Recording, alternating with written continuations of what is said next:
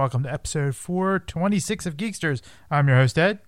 I am your host, Sean. Hey, Ed, what's shaking? Not much. How are you doing, sir? I'm on the mend, as they would say. Yeah. I mean, as you know, both Stacey and I contracted the dreaded COVID-19 virus. Obviously, thankfully, we didn't have a hard time. I lost sense of smell. Stacey lost her sense of taste and smell, but she got them back. She got them back relatively quickly. And Ed, I am proud to say that I have regained some of my smelling ability.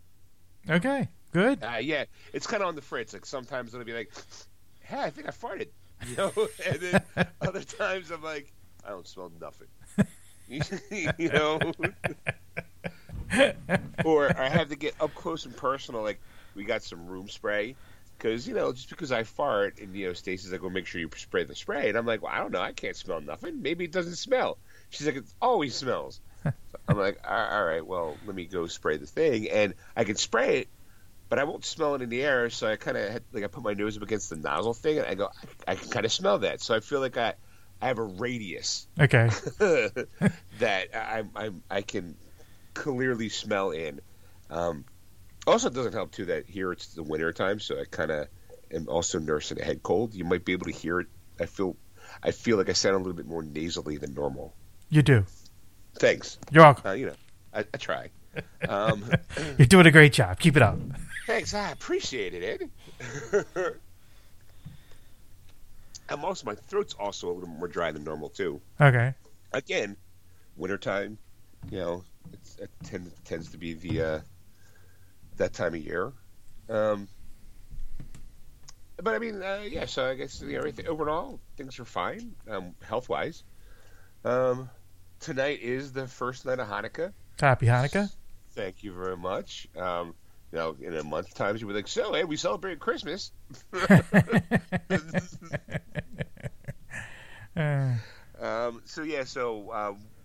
Stacey couldn't wait, so we exchanged gifts last night.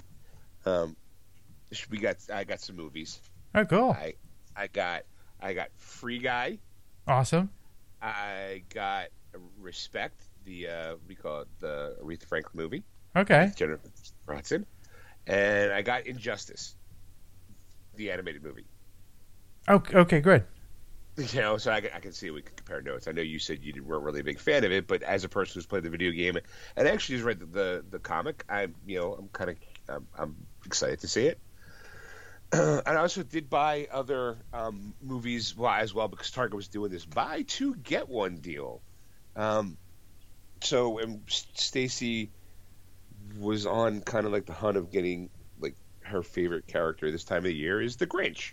Mm-hmm. So I do have How the Grinch Stole Christmas, the Jim Carrey version, but we went out and we got the Illumination one, the Dr. Seuss's The Grinch. That one with Benedict Cumberbatch as this. We saw it. I liked it in the past. I also got what was the other one I got? I'm trying to think. The Protege. Okay. That's Michael Keaton. And then since it was buy two get one, and it was $6, I got the Birds of Prey or the Emancipation of Harley Quinn. Blah blah blah. The long ass title. I'm like, it was like $7, and I'm like, I'm sure that was probably the free one. So right. I'm like, all right, you know what? For $7, I'm in. All right. So I'm like, all right, let's do that. I haven't watched any of them because I've been busy watching other stuff. Would you like to hear what I've done this weekend? No, not really. All right, well then we can move on then. Okay. Stacey and I watched a movie called. I'm going to tell you anyway because kiss my ass. It's been a light news week, so I had to make sure I got to pack the show with little anecdotes and shit that we did. I'm going to start off, Ed. After last week's show, I was actually interested in watching 10 Speed and Brown Shoe. Okay.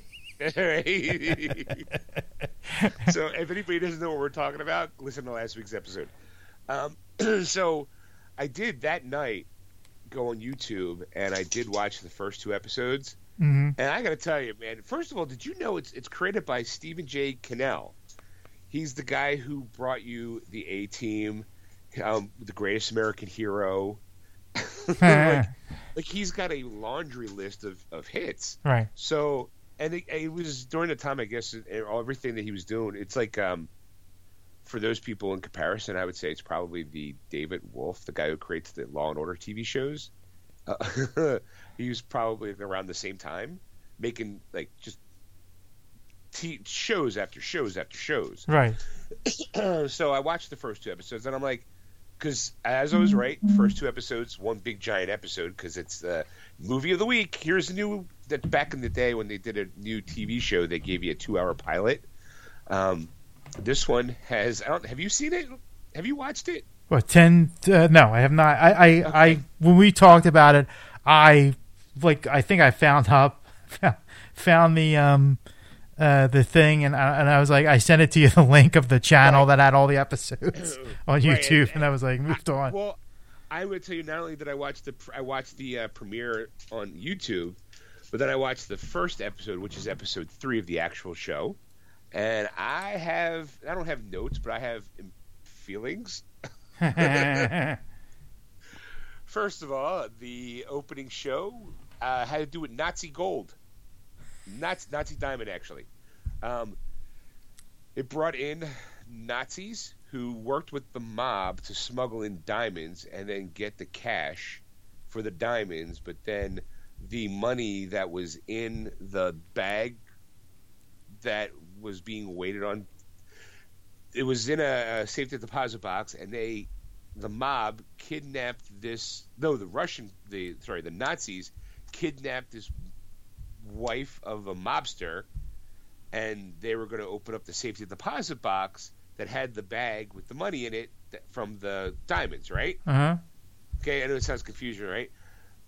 But for whatever reason, I don't know how, and I don't know why they never explain it, but 10-Speed, played by Ben Vereen, who at the time was a very big singer, dancer / actor, he was working a con where he opened up the safety deposit box, and there was like millions of dollars in there. They never explained why he chose that one. Like, I guess, did you really need it in 1980? Right. It's it's just that he's a con man, and then you have what's his face? Jesus, I'm losing my mind here. Jeff Goldblum's character is this tightwad who's getting married to a woman who I don't think he really likes.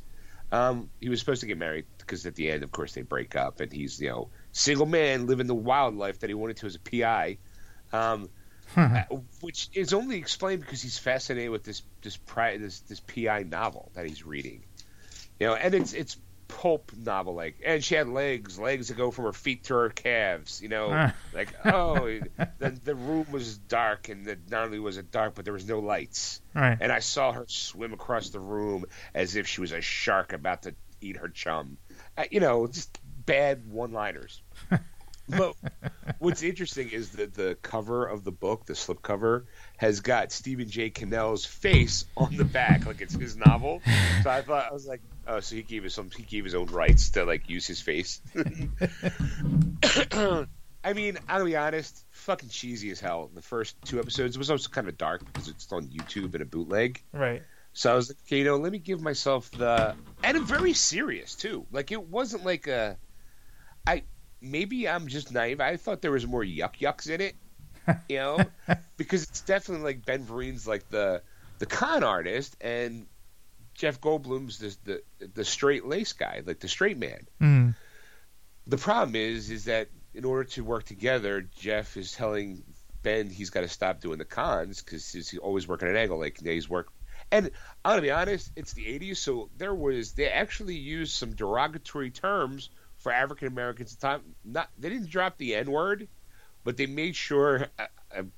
I don't want to say it because it's not PC at all. Here, I will give you the term. I'll give you the description. When you polish your shoes, what's that called? If it's not, it's a bright day. It means the sun is shining. Uh-huh. So take the shining word and cut it in half, and the first half of that word the derogatory term they used for an African American, for Ben Vereen's character.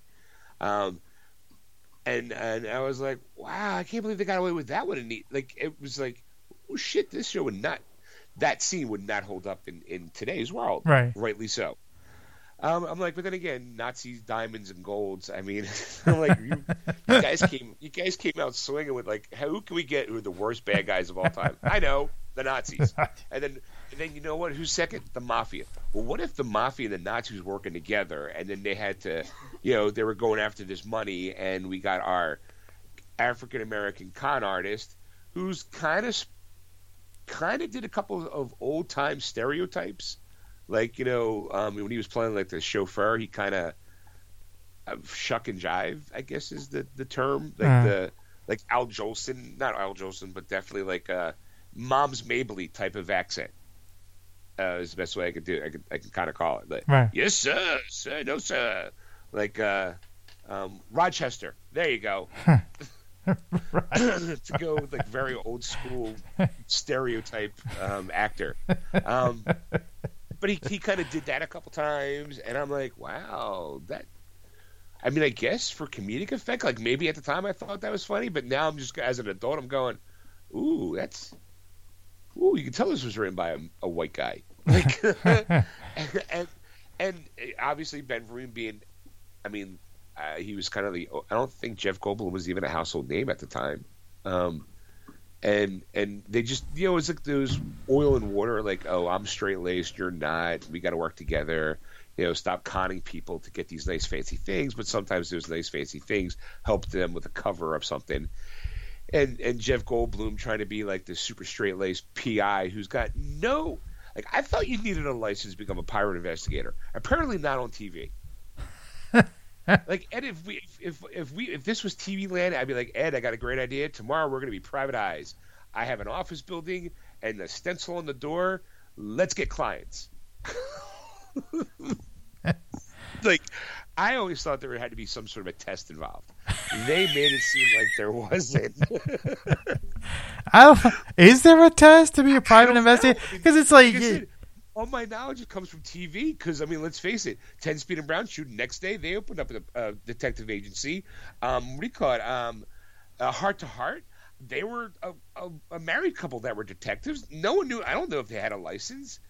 The only people that I knew that were licensed practicing, what do you call it, PIs of the 80s, Magnum PI, because it's right there in the fucking title.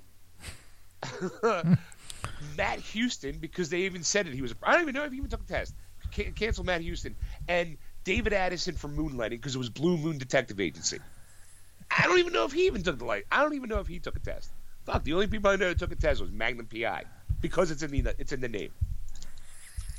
Anybody else? It was like Remington Steele, fucking con artist. The woman who actually was Remington Steele, I think she was a detective, like an actual PI. Again, I don't know if he ever took a test. I guess in the 80s it was like yawn, wake up, what do you want to do today? There were so many. Now that I think about it, there were so many detective shows in the 80s. So many. Okay, all right. I had to look this up because it was kind of the thing. There are requirements to become a private investigator. Okay, are you ready? I'm ready. You must be a U.S. citizen. Okay. You must be at least 25 years old. Oh, okay. Well, hold on. I don't see that right away. I think Remington steals out because Remington is not American. He was British. Right. Okay, maybe he had dual citizenship, but go on. Okay. Have 3 years of experience as a detective agency employee or a law enforcement agency with a higher rank than other than patrolman. Okay, so you see right away now. I think half of those shows are null and void. Okay. And then the final one, this is the big one. You ready? Not to convicted of any crimes. Okay, well, I mean, I would think that would make sense, to be honest, because I feel like that would be right. Because, Remington Steele was a con man, but he was never caught. Now, okay, Now I'm gonna say 10 speed and brown shoe because he was a con man and he was actually caught a couple times in that. So I mean, unless they got all those all those pending cases were thrown out, he shouldn't have been a PI, in my opinion. I mean, David Addison. I'm just saying, convicted. You know, he could have gone to trial and not been convicted. Right, could have been acquitted, could have been thrown out, could have been like pressed charges, but not pressed charges. Right. Found innocent, you know, those kind of things. Yeah. It's the 3 years of law enforcement of some sort. But you can't be a patrolman, you can't be a beat cop, and all of a sudden decide to go, oh, I'm going to be a PI. Yeah, so you could be a detective agency employee, so you could actually get a job as like an assistant type of thing in 3 years. Basically get your license because, you know, you're a U.S. citizen, you're 25 years old. So all you have to do is really get a job because the first one was through ZipRecruiter or something like that. But not ZipRecruiter, it was some other thing here. Let me bring that back up here. Indeed.com. Indeed.com. Yeah, for private investigator jobs. So you could get a job as a private investigator, you know, because that's the thing. Like, you could work for a private investigator. You know, I'm sure there's got to be like I don't think like what you do is I was a janitor at a detective agency. Well, I'm sure you'd have to do like you would have to advance your way through to almost becoming like a person. Like they probably have to give you jobs. Like you have to do research. Like, you know, like you have to track down somebody. Here's a name and some information, and you have to build a profile, like kind of thing. Right. So what you're saying is Agnes DePesto couldn't become a detective, and neither could Herbert Viola, because while Agnes worked for David and Maddie and Blue Moon Detective Agency, she was the receptionist. Right. So she never really was under any kind of apprenticeship there. Correct. But yet when Bruce Willis and Sybil Shepherd were going through their public fights, there was a couple of episodes where Agnes and her boyfriend Herbert Viola did crack some cases, and I'm like, now my whole life's been a sham, Ed. Sham. I mean, at least Mickey Splain's Mike Hammer TV show, he was an actual PI. Magnum was a PI. Simon and Simon, I'm not sure. Jake and the Fat Man. Wasn't one a lawyer? Was the Fat Man? I don't remember. So yeah, now I'm fucking Tattoo and Mr. Rourke could have been the PIs for all I know. Well, that's the thing. Like this is only based in Pennsylvania, so you know California might be more, you know, California's could be loosey goosey. Right. You wake up one day, and go, what do you want to do? Private investigator, stamp. All right, you're in.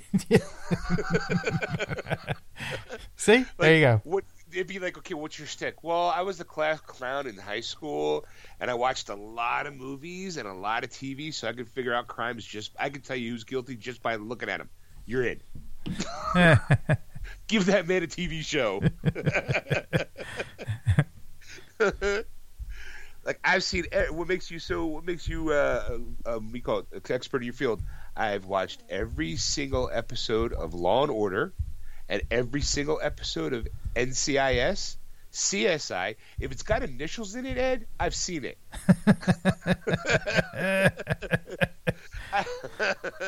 Sign me up, Ed. We're going to become PIs. Geeksters. The private dicks. Geeksters PI. That's right. Geeksters PI. Here's my badge. Ed, I know they did it. Why? Because they're a butler. Butler always does it, Ed. I'm telling you. That person's guilty. Why? Because if you notice, his left eye is a little off center than his right eye. Right away, he's guilty.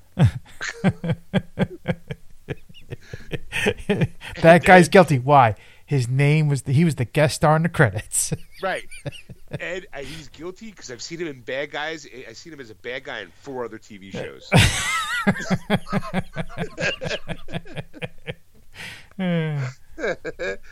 I know he's guilty. Why? Because he's standing in a corner twirling a fake mustache. Going, meow, meow, meow, meow, meow, meow, meow, meow.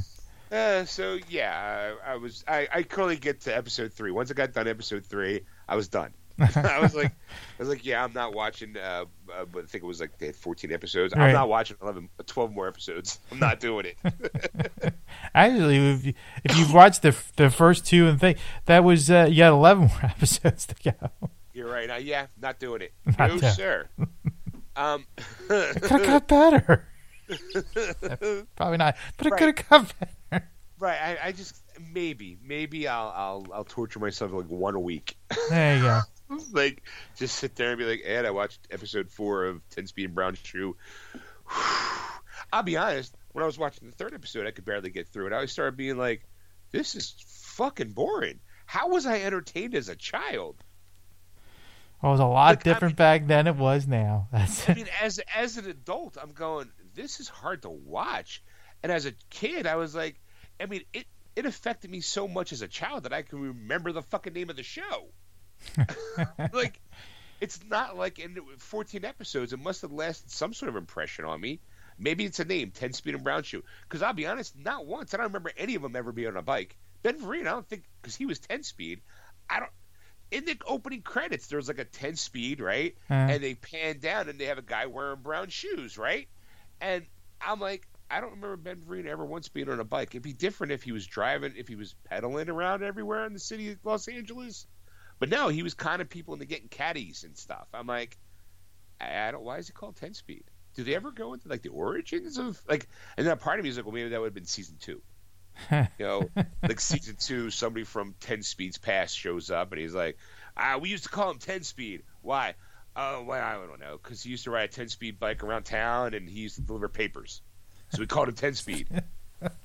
It's like, wait, so that's how you guys came up with this? Yeah, sure. Look at Skip. You know how you guys name her? He used to skip everywhere. like, like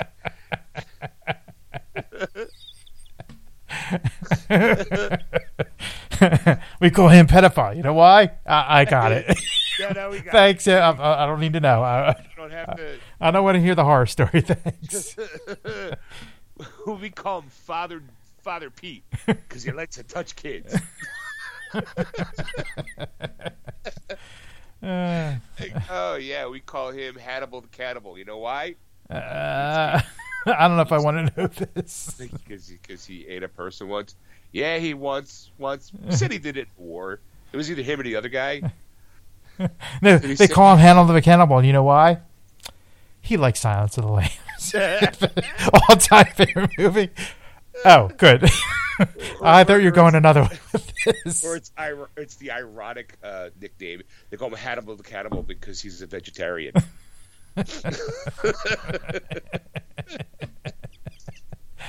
It's like how they call the big guys tiny.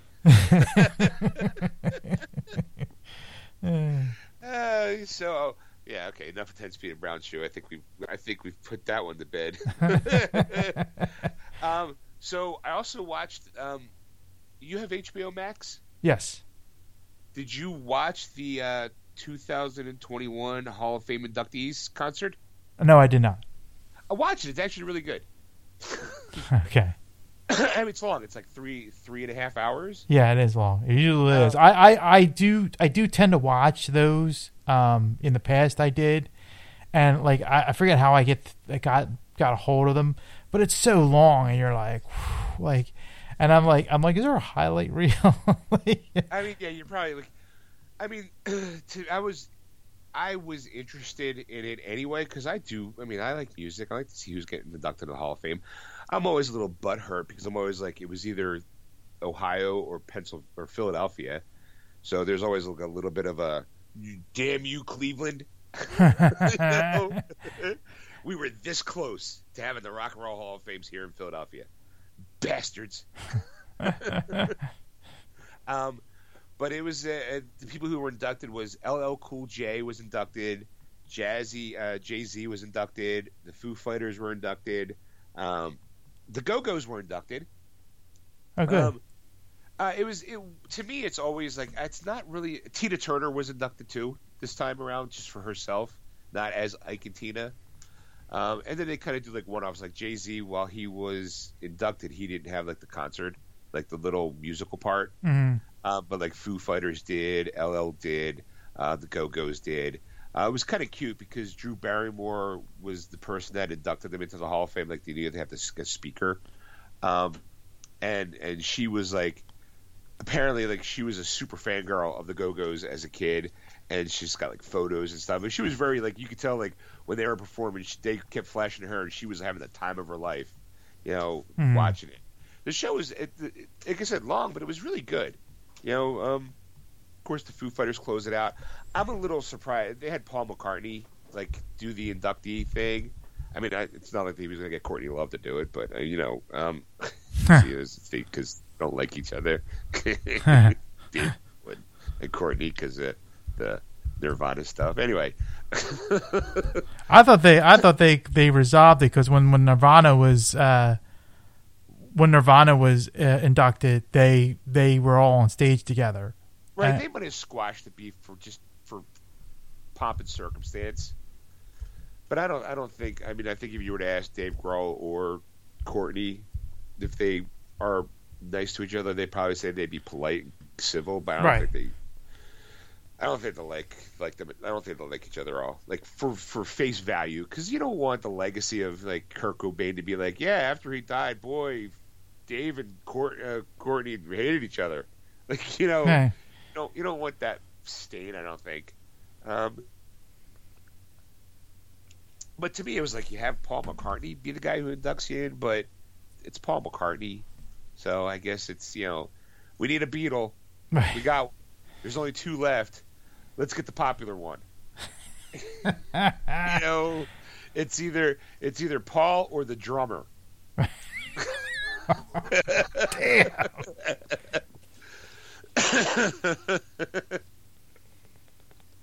What would we? George? George is dead. Yeah, George died a long time ago, and everyone knows about John. So you got Paul or Ringo. And if you could choose between Paul or Ringo, and if you can get either one, who are you going to shoot for? Paul, obviously. You're going to shoot for Paul. And if Paul says no, then Ringo says yes. I mean, I don't think the two of them hate each other. But when was the last time you saw the two of them on stage together? Right. Exactly. So I mean, it was fun. It was interesting. I think to me, it's like the story, like what they have like those little vignettes where it's like this is what the person's done and who they are, and and like the Tina Turner stuff. While I know a lot about Tina Turner, it's nice to see like when she hit hard as a solo artist, she was 50 already. Like. She was, and like they have like her like climbing like up high on like stilts and stuff, and I'm like, wow, like she's really crushing it. When you have Cher calling Tina Turner an icon, you know you're an icon, right? Like, so it's like those little vignettes are how they became and who they were, and those are always kind of fun for me. And then you get to see them concert, like. Where else are you going to see, like, surprise LL Cool J singing up on stage, and all of a sudden here comes Eminem to sing with them? You're like, get the fuck out of here. All right. Like, you don't get to see that a lot. They don't do the jam session anymore at the end, like before they would have everybody come up to do, like, a jam session. Right. They didn't do that. I mean, the Foo Fighters closed it out with a Beatles song because they have Paul McCartney. If you got Paul McCartney, if he's willing to sing, you get him to sing. Right. So...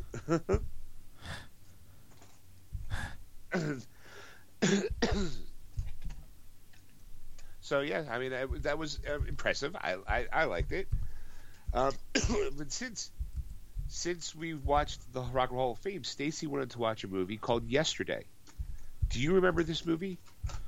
I never saw it, but I know about it. That the fact that like this guy was. Here, go ahead. I watched it. Would you like to give me the plot? Yeah, go ahead. Apparently, guy gets there's. All right, he's a would-be singer, and he's coming home from he's riding his bike on a gig, and in some way, shape, or form, the entire power of the entire world goes out. Right. When that power goes out, he gets into an accident, gets hit by a bus. Right. Mm-hmm. So he gets put into a hospital. He wakes up the next day. He makes like a Beatles comment, and no one really gets it. Then he starts telling like the girl, because this girl who's his friend, is also his manager, and he's doing like these really like shitty gigs. Because I'll be honest, not that good of a singer, right? Not that good of a writer either.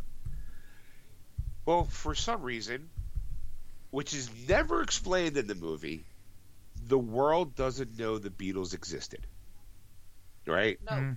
So he decides that, I don't know, it doesn't come off as selfishly. So he starts to basically sing the Beatles songs. And because of that, he gains a popularity. So much so that Ed Sheeran, famous singer, songwriter, hires him to be an opening act for him. And then he sings, like Beatles songs. And of course, he becomes popular, gets an agent, and it becomes like, he kind of feels guilty for doing it. I'm gonna be honest, Ed. I don't think I really liked the movie. Like, here's why, and I'm gonna spoil the shit out of it. They never explained what happened. Like, why did the world not know the Beatles existed? And not only do the Beatles don't exist, but they plant other seeds. Like, there's a moment where the dude's mom hands him a Pepsi, and he's like, "Well, I wanted a Coke," and she's like, "What Coke? What's a Coke?" So now you've established not only there's no Beatles, but there's no Coca-Cola, right? Okay. Then later on, in another part of the movie, someone says something. He says something about wanting a cigarette, and the guy he's talking to is like, "What's a cigarette?" So now you've established no Beatles, no Pepsi, no cigarettes, right? So you're like, okay, well, there's things in the world that's missing, right? They don't explain it, and it all leads up to a very shitty fucking joke, right? Here's the joke. The woman who's been his manager is actually kind of in love with him, and she finally tells him, of course, he's out doing his own thing, so now he realizes, oh my God, I missed out on something. By the end of the movie, they have sex, and they fall in love, right? And he wakes up, and he's like, this must be how Harry Potter felt after beating Voldemort. She doesn't know who Harry Potter is. And then there's been a couple moments where he Googled stuff, and he Googles Harry Potter, and the only thing that comes up is a Harold Potter of like World War whatever. So in this world, there's no Harry Potter either, and that's kind of how the movie ends. Like, I guess it's supposed to be a joke. Like, was he going to now try to recreate the Harry Potter novels? Because it leaves it ambiguous. Not only that, but it never corrects itself. Like, there's no big thing that happens, and all of a sudden the world now knows who the Beatles are. In fact, he gets away with it almost, because there's a couple people, there's like two other people in the movie who know that he's singing Beatles songs, and when he gets this big concert moment, these two people confront him to thank him for singing the music, because neither one of them are talented enough to be a singer or songwriter, so they thank him for letting these songs exist again. And they hand him an envelope, an address. He goes to that address, and John Lennon is still alive. And he has like a little conversation with John Lennon, and then goes about his life. But and he kind of comes clean at like by the end at this big concert moment, and he says like, all these songs that you guys are crediting to me are actually written by these four guys: John, Paul, George, and Ringo. They were called the Beatles, and in fact, not only am I gonna there's this big record deal going on. He decides to give the music away for free because it's Beatles songs and it should be given. He shouldn't make any money off of stuff that he didn't write in the first place. Of course, that angers the would-be LA, what do you call it, manager and all that kind of stuff. So it's like that damn the man kind of moment, but it doesn't really. It's not really powerful enough. And like I said, at the end, it never writes it. The ship never rights itself, so he's never gets hit on the head again, hypothetically, and then the world goes back to where it's at. So it's by the end I was like, okay, it was entertaining, but it wasn't to me. At the end, I was like, I don't think I really liked it. Like, it just didn't feel like a good. I don't know the actor, the lead actor, and I don't. Part of me makes me feel like I think he wrote it. I think he wrote the screenplay for it. Sometimes it just feels like he did it so he could get his own music career started. You know what I mean? Hamish Patel is the actor lead actor here. I'm just seeing What if else has he done? I don't know. I'm looking up who wrote it, so that way, Okay. see if your guess is right here. Story by Jack Bevan and Eric. Oh, no, I'm sorry, and Richard Curtis. No, Jack Barth. I'm sorry, Jack Barth. My eyes keep jumping around. Jack Barth and Richard Curtis are the people who the story was by. Okay. But then for the actor that you want, let's see, where's Hamish Patel? He was in. Is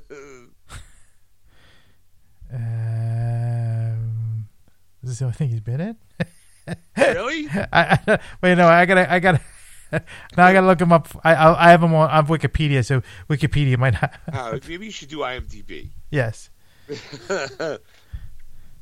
Yeah, like the movie itself, like there were, I don't think there was no like ha ha ha moment.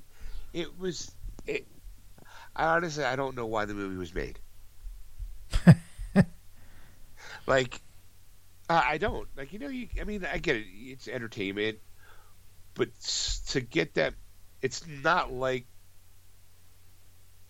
how can I put it? Well, apparently he was in a Tenant. A lot of stuff he's been in. Like, let me see, I'm trying to go back here. Yeah, like, yeah, that was like this guy. Wow, he was in EastEnders, which is a British show back like in the early 2000s, 2007 to 2016. He was in a TV series called Motherland. All right, so I mean, he's got a career. Yeah, there was not much before he was before he did this, but then now he's like in Tenet. He's Don't Look Up, which is he's doing now. And because the movie did get, I think yesterday got some sort of enough of a push and enough of like, like, hey, from look, this was a Sundance Film Festival movie that might have won like some award of some sort.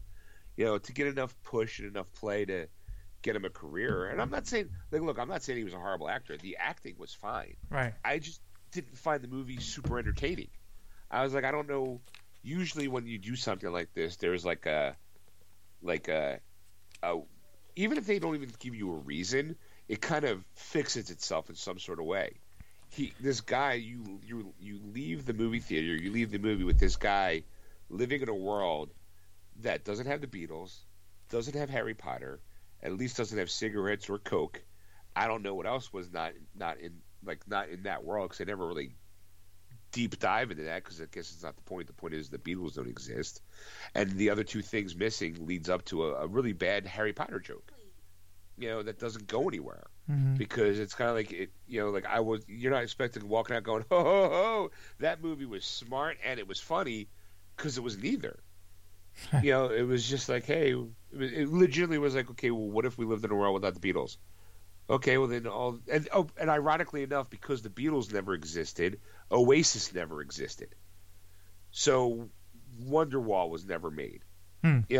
So it's like, and to me, I was like, oh, well, that makes sense if because they were considered like the second coming of the Beatles, and if no one knows who the Beatles were, then their music wouldn't get popular at all, because there's no Beatles in existence at all. Like I said, it was meh, and I'm glad with it was one of those movies. When you watch a movie, you go, "Well, I'm glad I didn't pay to see that."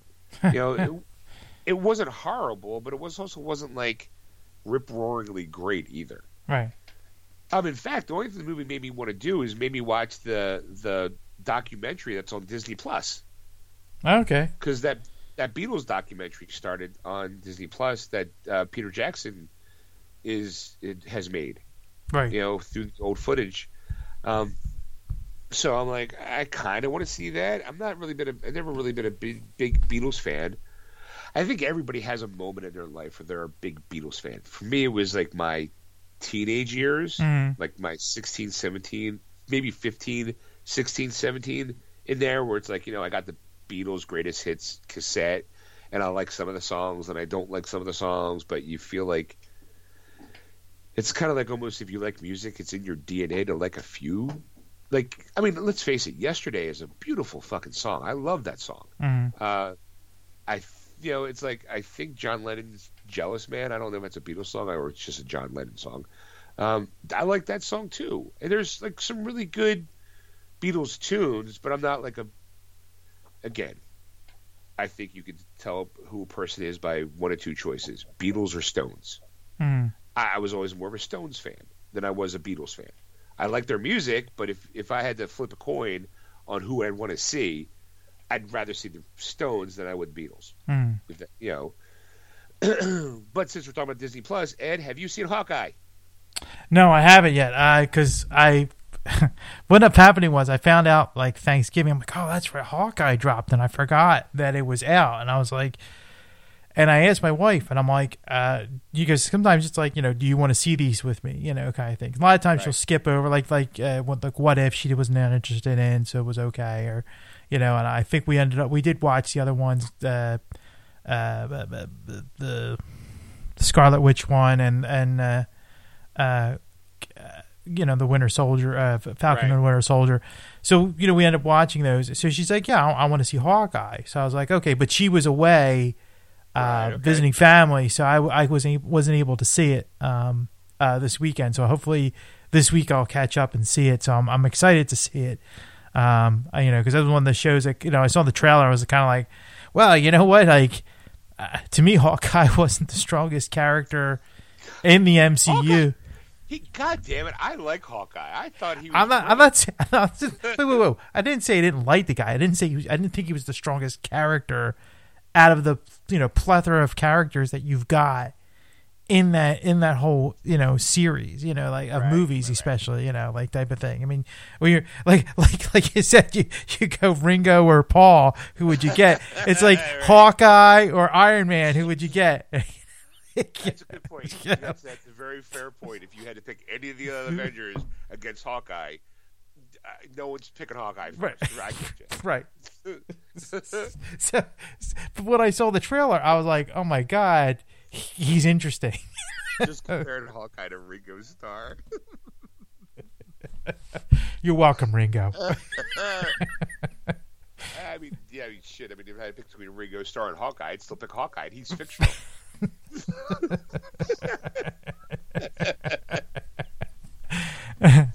So take that, Star. So I'm assuming you saw it. Yes, I did. Stacey and I watched the first 2 episodes. It's really good. It's a good show. I know there's a little controversy because of the artwork and the artist who designed the comic book that's coming out. It's like I wish Disney would pay them to use kind of like the artwork or the art style. But I mean, again, who knew that Hawkeye was going to get his own TV fucking show? You know what I mean? Right. There's always this kind of double-edged sword. It's like, wow, they're using something that I helped create, but I'm not getting compensated for it in a way that I feel like I should be now. It's like, but back then you had no idea. It was your. And again, see, that's the thing. That's what makes this very difficult because, like, I'm on both sides of the camp in this, and which kind of sucks because you're going, back then they just create these characters and you didn't know how popular it was, and like, it was basically Stan Lee's names have been like smothered on it, whether he created or not. Now he'll admit whether or not he created these characters. Right, he's always been good to say me and so and so, and so was more influential. It made it easy for me to do my job because they were so good at their job. Right. So you have that, but the idea of these creators, and it's like, yeah, you know what, they should get some kind of compensation. Should they get like massive amounts of compensation? No, they made a deal. They ironed out a deal. They just wanted to get their names they just want to have a job where they're, doing an art kind of project kind of thing, like kind of thing. They get to draw images all day, like kind of thing, and it's just like, to me, I mean, they make it sound terrible, but I'm thinking, part of me's probably thinking it would be like a dream job if I could draw pictures all day and do stuff like that. It would be awesome, But right, I'm trying to see if it's because I'm looking. I'm trying to get the comic book part. Hawkeye comic. Like I'm trying to get the artist because it's from a run. Hawkeye, the Aja is the artist, Mm-hmm. and you can see like when you look at the cover of when you look at the comic itself, you can see that definitely the style and even the opening credits of the TV show looks like it is using or paying homage to this book, and I think it's the storyline is based on that novel, Mm-hmm. that graphic novel that was written by somebody else. Like even though Hawkeye is not like Hawkeye's been around for a while, this arc is sort of based upon this guy's artwork and maybe the storyline. And I'm just trying to think like when it was actually done. Hawkeye Volume 1, see if it gives me like a date. I don't know exactly when the first it's been around for a while. Definitely within like the last very pretty. It doesn't say. I'm quickly trying to pass through. So it's just like you're right. You get hired to do this artwork, and then you get paid to do that artwork, and then you go about your day. You're a hired gun basically, and then you get done. It maybe gets critical acclaim, or whatever, and then someone buys or wants to make it live action. Like who would have thought Hawkeye would ever be a live action character? Because Right. he's, it's Hawkeye, and I'm not saying it as like a slam because, like I said, I appreciate the character, Oh, but it's not like and the thing is like up What? until like the late '90s, like nobody was really taking superheroes like movies or shows very seriously enough to go like this is going to be huge, like kind of Right. thing. Like so for decades after they created these characters, they're like yeah, like Hawkeye's not going to get a shot. Like if Iron Man can't be done right, or or Thor, doesn't get the light of day, and the '70s Spider-Man show and the Hulk and the Wonder Woman, kind of thing, and it can't be Batman in the '60s, kind of Right. thing. You kind of go and how can we take this? apparently, I'm looking at the publisher. It looks like it was March back in 2013 when this storyline came from. So it's almost 10 years ago. Mm-hmm.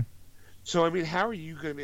It's like Ed. If we made it, okay, let's say we have a show and we get paid to do a show or write something, and then 10 years later they decide to make what we created into a live action.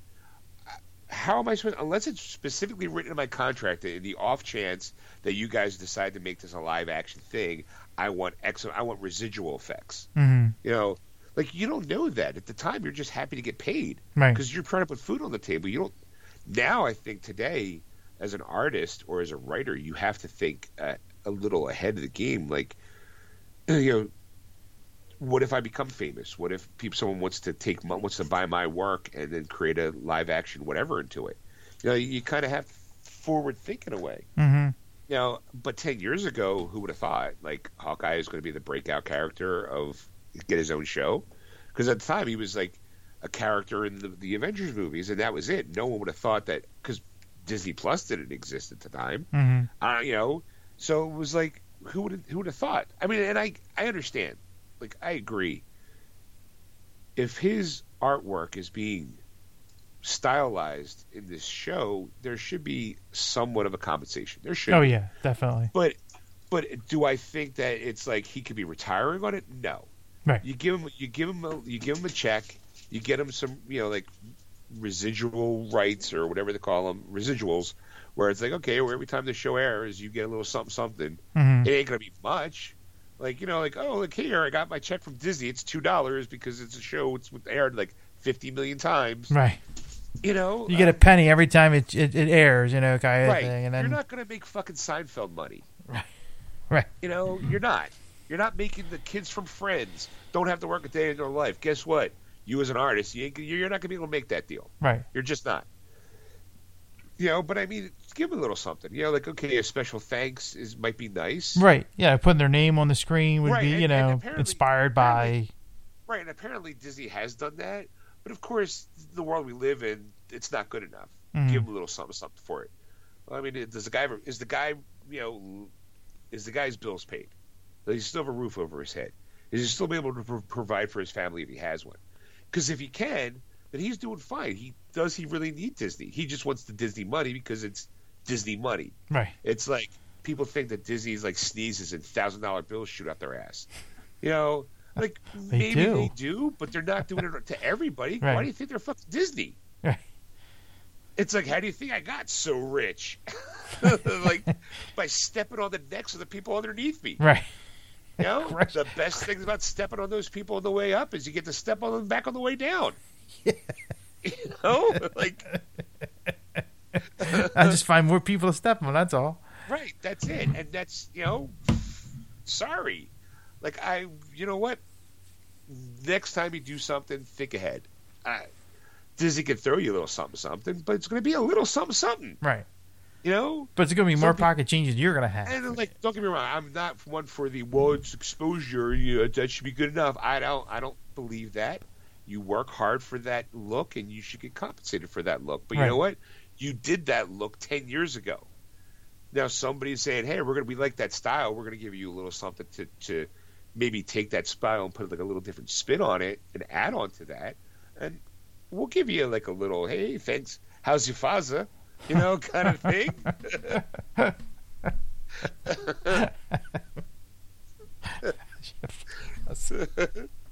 You know, but I mean, what do you want? Like, you want fucking, you want RDJ money for artwork you did 10 years ago. Right. You're not. You'll get, like, you might get a little something, but don't expect. You'll get Ringo money and like you'll get Ringo money. You're not in the Paul money area. No, fuck you. No, you're Yellow Submarine dude. You're not Hey Jude dude.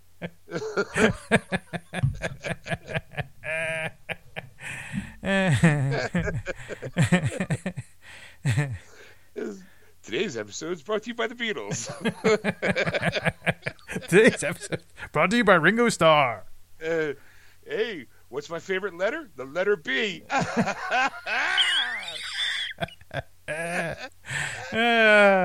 Oh boy. We're gonna Beatles this to death. Waka waka. Okay, what else did I watch? I also because we're on Disney Plus, and because it's also the first night of Hanukkah, and I highly recommend you check out a little ditty called "Puppy for Hanukkah." It's a music video on Disney Plus. Yeah, I saw that. I saw that last year. I was in Disney in December for Christmas, and we, of course, because of the pandemic and all, when we went, the places were not open late type of thing. So we ended up going back to the hotel and sitting and watching TV at night, kind of thing. And they have like Disney channels, like kind of thing. And the Puppy for Hanukkah, I played that last year, I think, on the show, and you didn't get it. I know, but you saw it. I think I do remember you playing it for a thing. And I was like, yeah, I don't find it funny at all, because audio is not funny at all. Right. The video itself's kind of cute. Yes. And it's also, I think now, because of the influence of Hamilton, the guy who Daveed Diggs, I think his name is, the guy who plays Jefferson and Thomas Jefferson and Lafayette, he's the one who's singing it. So there's a little familiarity with the voice now. Yeah. But the video is cute. But again, I'm not, you're not going to hear me blasting. I mean, there's very little stuff going on for Hanukkah anyway. Like, it's the Disney has a thing. Disney. Puppy for Hanukkah thing. That's what we're talking about, sweetheart. Stacey's like, they have that thing, that Puppy for Hanukkah thing. Like, clearly she's 2 feet away from me and not paying any attention to what we're talking about. She only hears one half the conversation, though. Right. Well, she's only hearing it, but I have said Puppy for Hanukkah a few times. But she's too busy playing with our dog, because our dog wants my attention. So every once in a while, you're... I don't hear her crying, but I do hear like playing, and I hear her saying stuff to, I guess, get the attention, so that way, get you off you. Yeah, I mean, I don't mind. The dog can whine all she wants. It's just, I was petting her and stuff, but parents, I have to have her full, undivided attention. Right. Yes. Because she's the queen, the princess in the house. Daddy, give me my bone, please. I need to go out. Like, Stacey's there. Ask her. No. I don't want her to do it. I need you to do it. Yes. She's in this household. She's Ringo.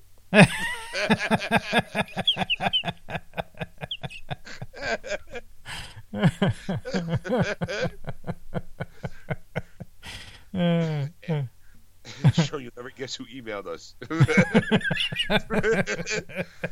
Ringo's lawyers. Ringo ain't got lawyer money. He ain't got no lawyer money. He's got internet lawyer money, which means it's somebody who's a fan, who's like, I'm a big Ringo Starr fan. I got my drum. I became a drummer because of him. You can catch our band at the, what do you call it, the Schwartz's bar mitzvah later this week.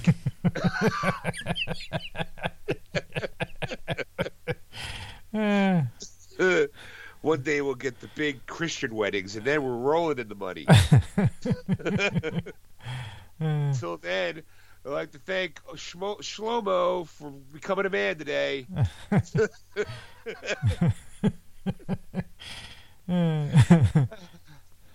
Yeah, and then finally, Ed, I saw Stacey and I watched 8-Bit Christmas on HBO Max. Oh, that's wow! Yeah, I forgot I was going to see that. I didn't know it was coming out. It came out. Cute movie. It's a very cute movie. It kind of pays a nice homage to The Princess Bride. Okay. Because it's told from a story perspective, by a kid who's not interested and then becomes interested by the end of the movie. So much so they're like on the edge of their seat. Like, what do you mean? What happened? It's a really cute movie. Kind of. It's a nice. It's funny. There's some funny moments in it. It's a really good movie. I thought it was cute. For a holiday flick, it plays on some nostalgia of the '80s.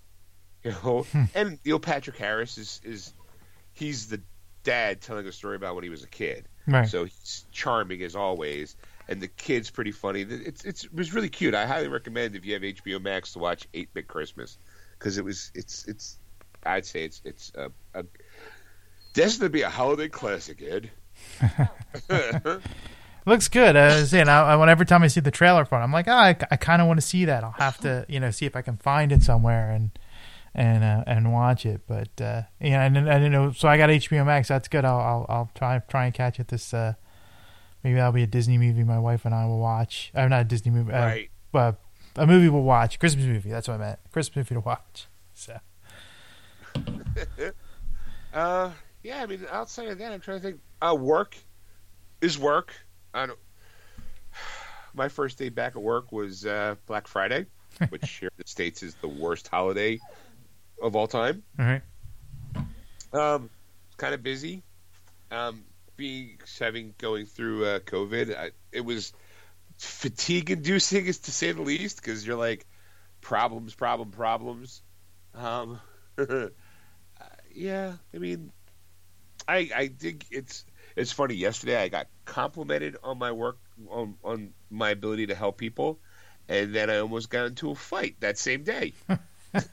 Well, not really a fight. It was the classic, well, you could step outside kind of moment. I have to vent about it. Ed, would you like to hear the story? No, I wouldn't. All right, never mind. How was your week? No, go ahead, please. Guy comes into the store, wants to return an item that has no receipt, right? Now, we have a policy. We can't just return games. We can't return product that doesn't have a receipt. Not only he also claimed that he didn't buy it at our store. He bought it at another store. And we have the ability to look at a person's account and look at their last purchases. Mm-hmm. And that item wasn't on the list. I'm like, I'm sorry, sir, we can't do the return. Not at the store. You don't have any proof that you bought it. Mm-hmm. Here, you don't have any proof that we bought it. I can't see it. I'm like, you could go back to the store that you bought it at. Maybe they'll recognize you. Like, I mean, that's a possibility. Because, I mean, I'll be honest, he's basically an off-brand Machine Gun Kelly. That's what he looked like. Lanky, skinny white dude with shitty tattoos on him. Okay. All right? Yeah, I mean, you couldn't miss him. Mm. Like, but he definitely like. I'm like, and he's there with this kid too. By the way, I gotta add that in. And I'm like, I'm sorry, there's nothing I can do. I mean, we can call like, I can't even call customer service to have this returned because clearly it's not there. Now I'm like, I didn't feel like getting into the thick of things. I was like, well, you know what? You go back to the store and they can do like a physical count. Like maybe they give you, like maybe the game that's on the receipt on the file was the game that you paid for. It might have been like it's like saying, hey, I want brand A, and they give you brand B by accident. But they don't know that because it's scanned as item A. Like if it could be it could be priced wrong. I'm like, but to do that, you would have to go back to that store. They would actually have to do like a physical count of how many they say they have, and if they have one extra, it's like, oh shit, we did give you the wrong game, even though you paid for this game. Like, does that make sense? Yeah. But it's time consuming, but you actually have to go back to that store. And it's technically I wasn't supposed to be there at that time because I'm not supposed to be here today. I was working late because I'm trying to catch up on some of the work because it is the holidays and we got packages out the wazoo that's got to get processed and stock to get put back on the shelves because it's the holiday season. No one wants to be short controllers when you got a box full of controllers sitting in the back that's being waited to get processed. Mm-hmm. So I'm trying my best to get that, make sure the time cards, because I've been out for 10 days. People have come in on the days that they're not scheduled, so there was paperwork I got to do, right? Boss type shit. So one of the boss type shit is to try to tell this guest here that I can't do anything to help him out, and it does make me feel a little bad that I can't help him out, but I will try my best to try to find an answer. Mm-hmm. If I have the information, and if you're willing to work with me and be patient enough, this guy didn't want to have anything to do with that. It was like, I brought it here to return it. How is it my fault that your system did? It's like, I'm like, sorry, there's nothing I can do. And then he says this, and he's like, every time I come here, there's always a fucking problem. And I looked at him square in his face. I was like, well, sir, I think maybe that's the key problem. If there's always a problem when you come here, don't come here. Like, wow. I was like, what am I supposed to do? Like, I can only go so far. I'm willing. And it was like 3 hours after a guy left, like, dude, Sean, every time I'm here, you're always so helpful. You're always willing to go like the extra mile. And I was in the back of my head, I'm getting yelled at because it's, the holidays. I'm already the bad guy. And I'm like, dude, if you think you have a problem every time you come walking in the store, there's other GameStops. Clearly you were at another GameStop because you bought this game there, right? So then as he's bitching, right, he pulls out the fucking bag that he pulled the game out of. So right there I look and I'm like, dude, so wait, you're telling me that you have the bag with the game in it, but you don't have the receipt? Well, fuck you. Right away, I'm like, right away he starts getting loud, and right away when someone gets loud, you're obviously wrong. Right. Like, so as he's leaving out bitching and complaining, I just at the top of my lungs go, yeah, Merry Christmas.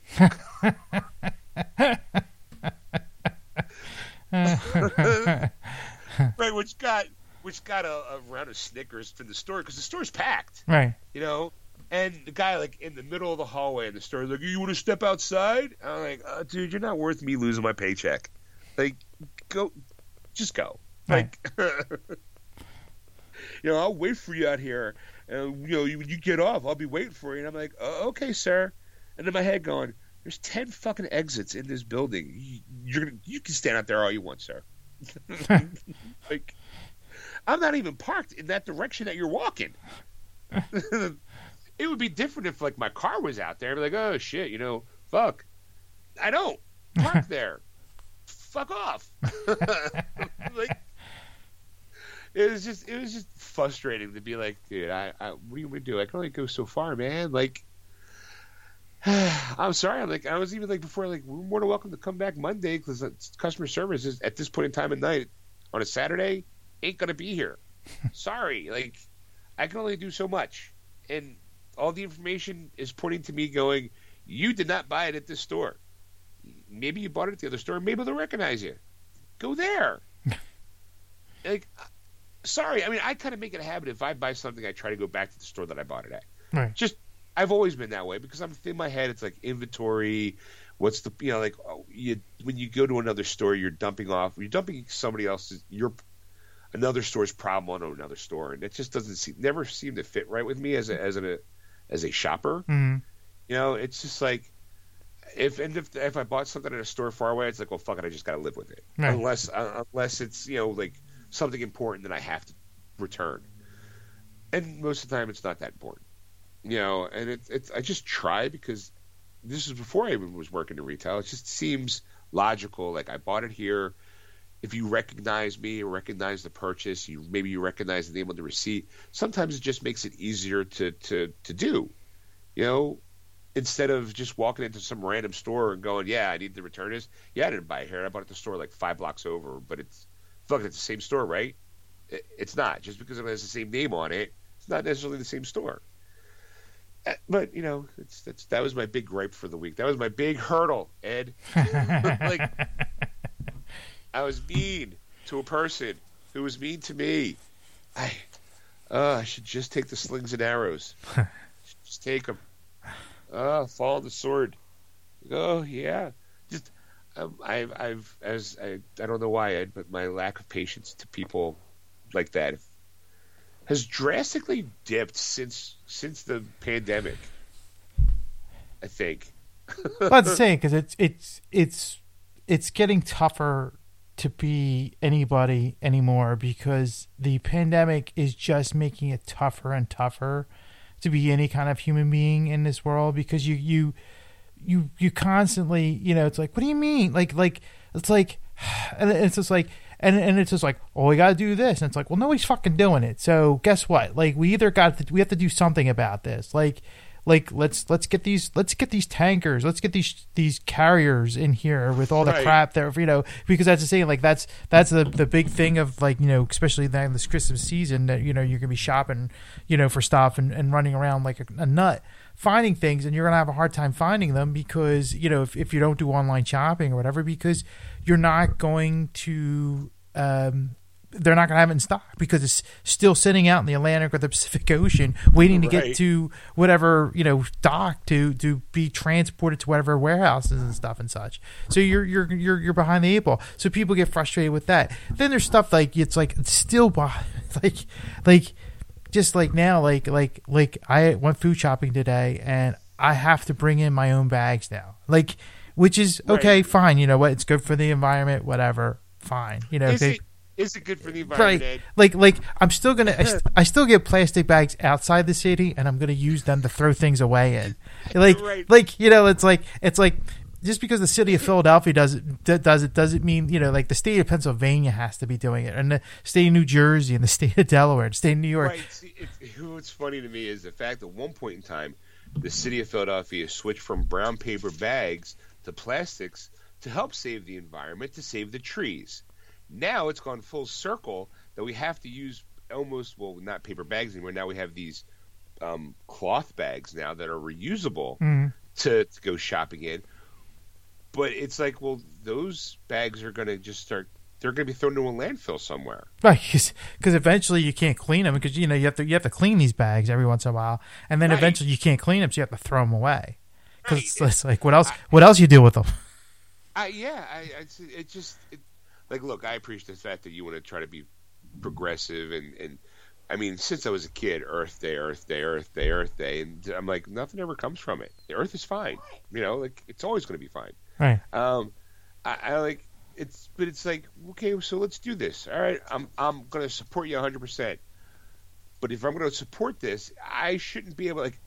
There are 2 Wawas that I hit on the way to work. One is inside the city of Philadelphia, and the other one is just outside the city of Philadelphia. They're a span of 5 minutes apart by car. Right. If I go to one Wawa and I need to bring a bag, or I could drive an extra 5 minutes and get a bag. Right. Where the fuck do you think I'm going? Right. The Ringo store or the Paul McCartney store? Right. Because now, don't get me wrong, I do have. Target was I would say kind enough to have these, because this ban went into effect in October. For months, like most of the summer, Target was giving out these kind of nylon bags. They're not nylon, but like cloth bags, reusable. And every time you went to Target, it was like, hey, yeah, take a bag, go ahead. And it's like, if you bring that bag in, we'll knock 5 cents off of your purchase. Dude, I'm buying $100 worth of shit. Oh, thanks for the nickel. Like, but at least they supply you the bag. Right. They go, here's a bag, no big deal. They're not charging you for it. They don't charge you for it. Wawa, those little motherfuckers charge you $0.25. Right. Right? And it's infuriating because you're just like, dude, why couldn't you have filed? Like, look, I'm not saying Wawa is as big as Target, because Wawa, for the people who live around the world, is like, think 7-Eleven, but more East Coast, and not all the way. It's like if you live in Texas, it's Buc-ee's. I would say California has the Circle K, is probably, right. And 7-Eleven is kind of universal. Wawa's like our 7-Eleven, but you could have been like, oh, well, here's some fucking free Wawa bags. Target's doing it. We could do it too. Like, well, that's the thing. Like I found out because I have a ton of Wawa bags. I have a shitload of them in the back of my car. Right. And every time I pull in, I forget. And I have a handful of shit that I need a bag. So it's not like I can carry the stuff out and be like, okay, whatever. Like, I have to buy a bag. So now, lately, though, I've been better, and I think. But the guy behind the counter says, yeah, you know what? You buy them up now because you're charging $0.25. It costs them 73 cents for them to buy it, for them to get made. So they're losing money on these, and that they're trying to recoup something of the loss. That's why they're doing. They said that maybe one day you're going to be spending $1, to so they can make a slight profit on this, to turn around, kind of thing. Because eventually it's going to happen. So it's like buy these quarter bags now. It's like, hey, God forbid we do the right thing for the environment. Fuck you, we need money. Right. But that's the same. Like they're they can't give it away apparently. I don't know why. Like I say, like Target. Like, 'cause that's the thing. Like when I go food shopping now, I use my Target bags to go food shopping because funny, I walked in the Wawa with a Target bag. so that's the thing. Like I walked in with now like I said, like now I make sure I go back and get my Wawa bag in the morning and make sure that I have that to go in with, because it's $0.25, and you're going, after a while I'm like, I got so many of these fucking things, like I don't even know what to do with them. I'm thinking about like sitting out front and just like 15 cents. It's like used bag. You know what? Those are perfect Halloween bags. Right? Yeah, trick or treater bags. If I was a kid, I'd be walking around with a Wawa bag going trick or treat, because they're sturdy, they're tall, but they're not wide, so you can probably get a good haul and then drop a bag off, grab the next bag. Like you could have like a nice little train going on them. Right. Like dropping off a bag, Mom, give me the next one, I'm going back out. Right. And but the thing is like and I said like because Seal and I, we were just food shopping. I used like 4 Target bags, to do it, and she's like, wow, that was, luckily we had enough. And I said, well, we got to go to Target, buy more stuff. Get more bags, because they're not charging us for them, as far as I know. I haven't been in Target in a while, but like that's the thing, like even if I buy like a movie, like one thing, I'll put it, because I'll go through self checkout, I'll put it in a Target bag and take it.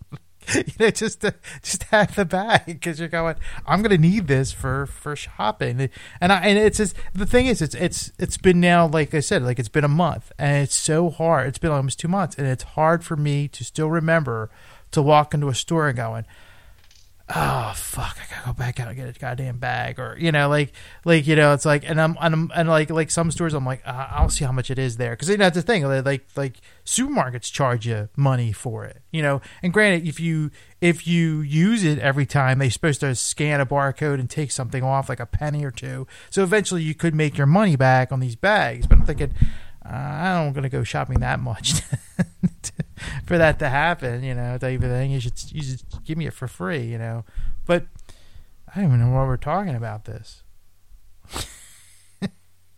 Why did we end the story? I don't know. I think because we were just talking about bags. Oh, okay. About the environment. I mean, that was honestly, that's kind of my week. I don't know. What else? I mean, what have you been doing? I watched a lot of television myself this week. I've one of the things we talked about last week I was watching was the Netflix series Cowboy Bebop.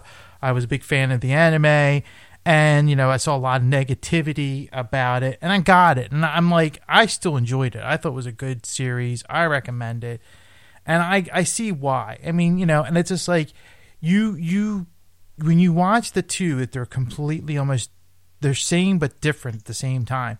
And that's the thing, like when you watch anime, it's a certain thing. Like it's not a standard show. You're not getting information like right away, and nothing's hand fed to you, kind of thing. You have to like think about like certain things, and like Japanese animation, like stories not the animation, the stories are so kind of out there, and you have to get used to that kind of, it's not like the plot-driven world we live in now. Like Netflix likes to take a show and run it for 10 episodes, and it's a complete continuing storyline for every episode. So you're going, I'm glad I can binge this all at once and sit there and watch it in an afternoon or a weekend and get the next part of the show. Where like anime, it's just like they have random stuff that like had nothing to do with anything. It just was right. That was an episode. Like they were chasing somebody down. That was an episode, and there was no clear connection. Like a lot of this, there was a lot of like connectivity, to it for the next episode, to the next thing, the MacGuffin to keep it going, and you're going, and I'm like, yeah, I get it, and then like some of the things that I guess they didn't have that big of budgets because they were using vehicles like cars and stuff still in the show, and you're going, right, this is supposed to be future. They don't have cars anymore, kind of thing. They don't have combustible engines. Kind of thing. So that's the idea of it, like I think. But I still thought it was pretty good. I mean, the action was good, the storyline was good. I mean, for a continuing storyline of Cowboy Bebop, it was good. The only thing I didn't enjoy, but it was at the end though, was there's four characters in the series, and they didn't use the one character until like they mentioned him once in an episode, and then she was in the end of it. It was Radical Ed. She's a computer hacker that's on the Bebop, and they didn't use her, like I said. So she's, I guess, a season 2 kind of thing, because she comes to one of the main characters and says, "I got a job for you. I need a space cowboy," and that's it. And you're going, oh, okay. Well, at least we get there's something, but you have to wait for hopefully next season. That they hope they get a season 2. For this and all, but I enjoyed it. I thought it was good. I don't think you have to be a Cowboy Bebop fan to would really enjoy it. I mean, like, if you like space sci-fi adventures, I think this would be really good. It's kind of a detective, type of thing in a way, and they actually dumbed the detective stuff down a little bit, but there's like I said, there was some good stuff to it. Like if you like that kind of like crime intrigue, syndicate, mafia style stuff, it's pretty good. I enjoyed it. I recommend it. Okay. Usually every week now, I've been trying to give you a Terry Gilliam film that I saw and talk about. This week I didn't, because I actually went to the theater. Yes, I saw Encanto. Disney's Encanto in the theaters. It dropped on the day before Thanksgiving, and Seal and I, my brother, watched it. It was good. I mean, it's the typical, it's got songs in it. It's about a family that has these gifts, and one of the kids doesn't have a gift in the show, and I've seen the trailer for that. Right. And and then she's like the main focus of the whole thing, and she was a little upset that she doesn't have a gift, but she's trying to make the best of it with what she has, and and they think she's going to either destroy the family or put the family together, blah blah blah. So it's one of those kind of like journey type movies, and it's I mean, it's Disney, so how it's going to end. Right. Not the way you think, but in a good way. It still ends in a happy ending.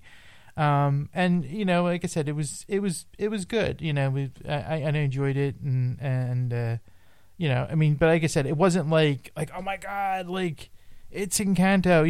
It shows Colombian culture, so that was kind of interesting to see, and It's got a lot of great color to it. So if you're a real person of color palettes of blues and greens and yellows and just that kind of poppy style like type of thing, it was good that way. They said there was a lot of good elements. There's some songs were good, just not memorable. Like "Let It Go," "Let It Go."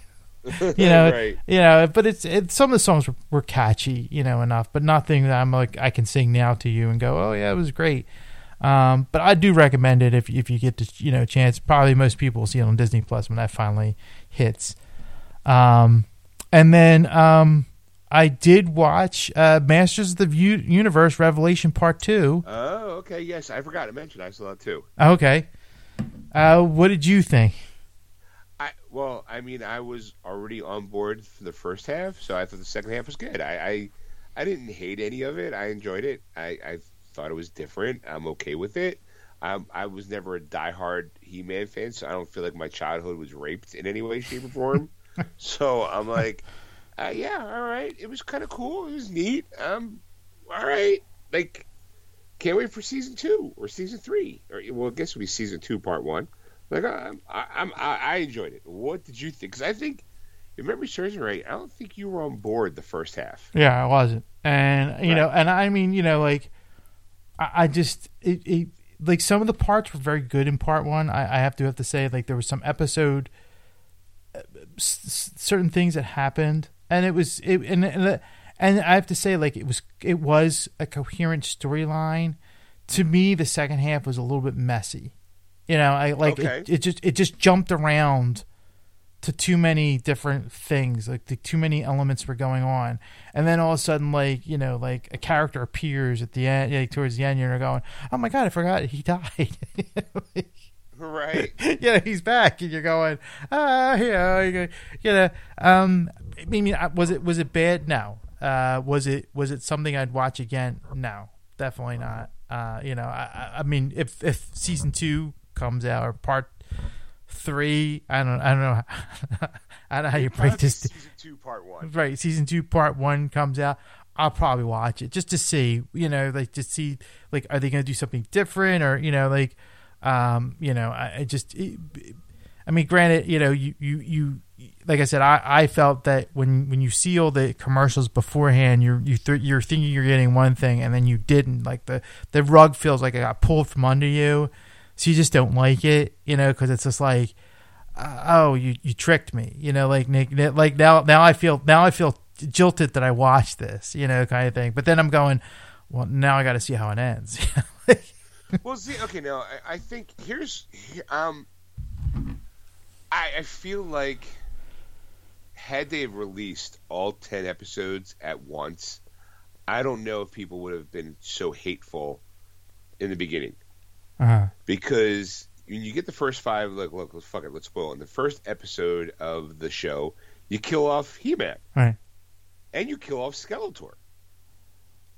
And then you make it a kind of a Tila show, in a way. Right. Now, granted, it is called He-Man's and the Masters of the Universe Revelations. It's not just stop me right there. It's just called Masters of the Universe Revelations. That's right. It's so the He-Man is taking out of it. I'm right. not saying He-Man was supposed to be the focus of the show, but when you use elements of the old 80s cartoons in your trailers, you're thinking of a certain way. Like in your mind, you think of, of course, you're going to He-Man. And it just says Masters of the Universe. Now, originally, that's what they wanted to call it. They just wanted to call it Masters of the Universe. They never wanted to call it He-Man in the Masters of the Universe. But He-Man was such a focal point to sell the toys that's why it was called that. But, right. Now, keep in mind, you just said the thing, to sell the toys. Right. Now, I think that by the end of those first 5 episodes, there are 5 episodes. You have He-Man / Adam in just about every episode in some way, shape, or form, whether it be a flashback or whether they visit him in heaven, quote unquote. The afterlife, yes. Right. So, I mean, he's in it, and I do understand, like, I get it. People were wanting to see him, and you only get him in little bits and pieces. I do, and at the end of that first half, Skeletor comes back. you think he kills off Adam again for a second time, and then he has the power of Grayskull. Mm-hmm. And you're like, oh shit. And I know it's thematically it's designed to be like a cliffhanger, and if everyone loved it, it'd be like, oh my god, I can't wait for the second half. But because there were so many, I know you kind of sort of fall into the butthurt white cis male thing that happened. Mm-hmm. You know, well, this ain't my show, fuck them. You weren't as aggressive as some people on the internet were. Mm-hmm. And then when you see the opening of the second half, and he's not dead, he's just wounded, mortally wounded. You think he's dead, and then he gets better, and it's he's like, oh well, I'm always want like him becoming He-Man without the sword was interesting, and I'll be honest, as a character, you see how flawed Skeletor is as a villain. Mm-hmm. Because through Evil-Lyn's eyes, you kind of get a little bit of a history of Evil-Lyn, like how the two of them met, because I never knew,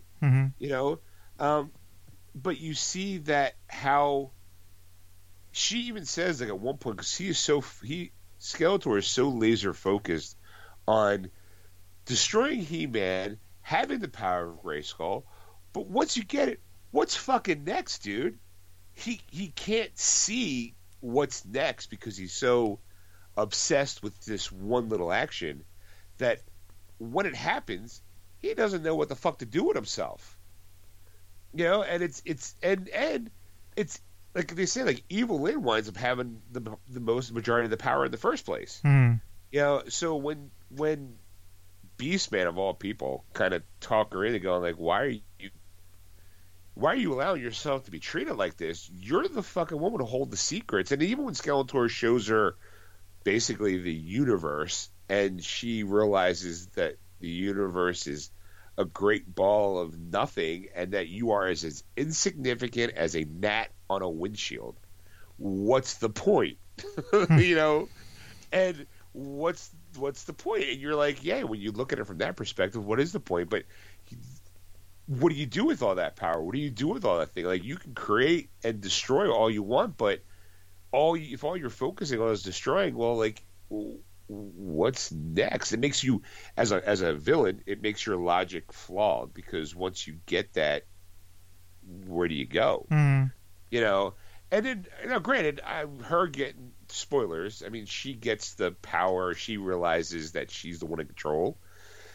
She gets the sword, does the eye of the power thing, so she gets the it all transferred to her, and she, raises the dead to fight this. It was Skeletor who raised the dead to go fight everybody, Mm-hmm. and she kind of takes it from him, and again, the only way she knows how, because she knows exactly how to manipulate Skeletor to the part where he's just a fucking idiot. Mm-hmm. And it's hard for me to say that, because I do like him as a character, and but he is your typical I'll get you, He-Man, and that's it. Mm-hmm. So it was like, by the end I'm like, all right, good triumphs over evil. I don't know how I feel about, I mean, I guess there's this Teal is the new sorcerer. Spoiler. Sorceress, yes. Right. But she's not tethered to Grayskull as her surprise mother was. Right. Which that's funny that was the thing. Like, and I kind of, hopefully maybe you remember, because I really don't want to go back and watch the first few episodes. I thought that she was adopted by Man-at-Arms. That was the story that they gave you, right? Because like in the second part, I'm going to spoil it. Sorry, kids. Is the fact is that he is actually her father, and maybe they revealed it in the first part, and I just didn't remember it, kind of thing. But and then of course, which is fine, like kind of a thing. But I'm thinking, well, why did they go through that ruse? Like that, it didn't make sense to me, and I'm like, okay, I'm like, I guess I got to watch it again, and I'm like, I kind of don't, like I'm like one and done on this. You know, I kind of want to move on with other things because, granted, like the original He-Man is cheesy, and because I've watched episodes, but I still enjoy it. You know, it's like one of those type of things. It's like, oh, I remember life lessons from the Masters of the Universe because that was the thing. Like that was the thing at the end of the episode. They would always point something out in the episode and what not to do. They would try and give you an example, like G.I. Joe would always do. They'd always have, because that's how they made it educational. You know, like it's the same thing. If you had a point and you expressed it in some way, shape, or form in the episode, it was considered like education. Right. Type of thing. And of course, if you didn't kill anybody or anything like that. But that's the idea. Is the fact is that like. With though going back to the whole thing is just that like to me it was just like, and that's the same, like after a while I was getting like kind of confused because there was a lot of storylines going along because you still had the parents child relationship kind of tethered, and then of course the king and the queen, they're kind of at odds with each other because of the secrets that were held and all this kind of stuff. The ending to me was probably the best thing in the whole thing. I'll be honest with you. Like they like, she's now the sorceress and he's the champion. You're going, all right. It moves on from who they are to who they are now. Kind of thing, and you're going. Yeah, it makes sense, and you just kind of go, to me, it wasn't worth it. It's not something I would buy if it was on Blu-ray or DVD or something like that, or 4K or whatever. I'd be like, it's there, kind of thing, and I'll just move on from there. Maybe this generation, the new generation, enjoy it. Good for you. If you're enjoying it, more power to you. You said that so like, hey, if you're enjoying it, good for you. That's the way, I know it's not convincing or whatever, but it's the best you're gonna get from it. So, let's put it that way. You're like, I'm going to tolerate this incarnation of He-Man. Well, there's another one on Netflix that you can watch that looks really futuristic and very like stylistic, like very computer anime looking. Okay. This one is called He-Man and the Masters of the Universe. Let's go figure. Go figure. Hey, if you guys like it, yeah, good for you. Good for you. In my Masters of the Universe. What my Masters of the Universe is? That cheesy 4-panel. I'm gonna run while the background moves. Right. It's the same. It's the same animation over and over again in almost every episode, and you're just kind of going, they had to save money or whatever. Him running, and he looks back and forth, and they do the Tila same one, kind of thing, or they're flying those, Right. And as for a middle-aged man, that's my whole childhood, and they shouldn't fuck with that. God forbid, throw a little money someone's way to make it better. No, damn it, I deserve that shitty animation. And those one-sided plot lines, and then by the end, I learned something about myself.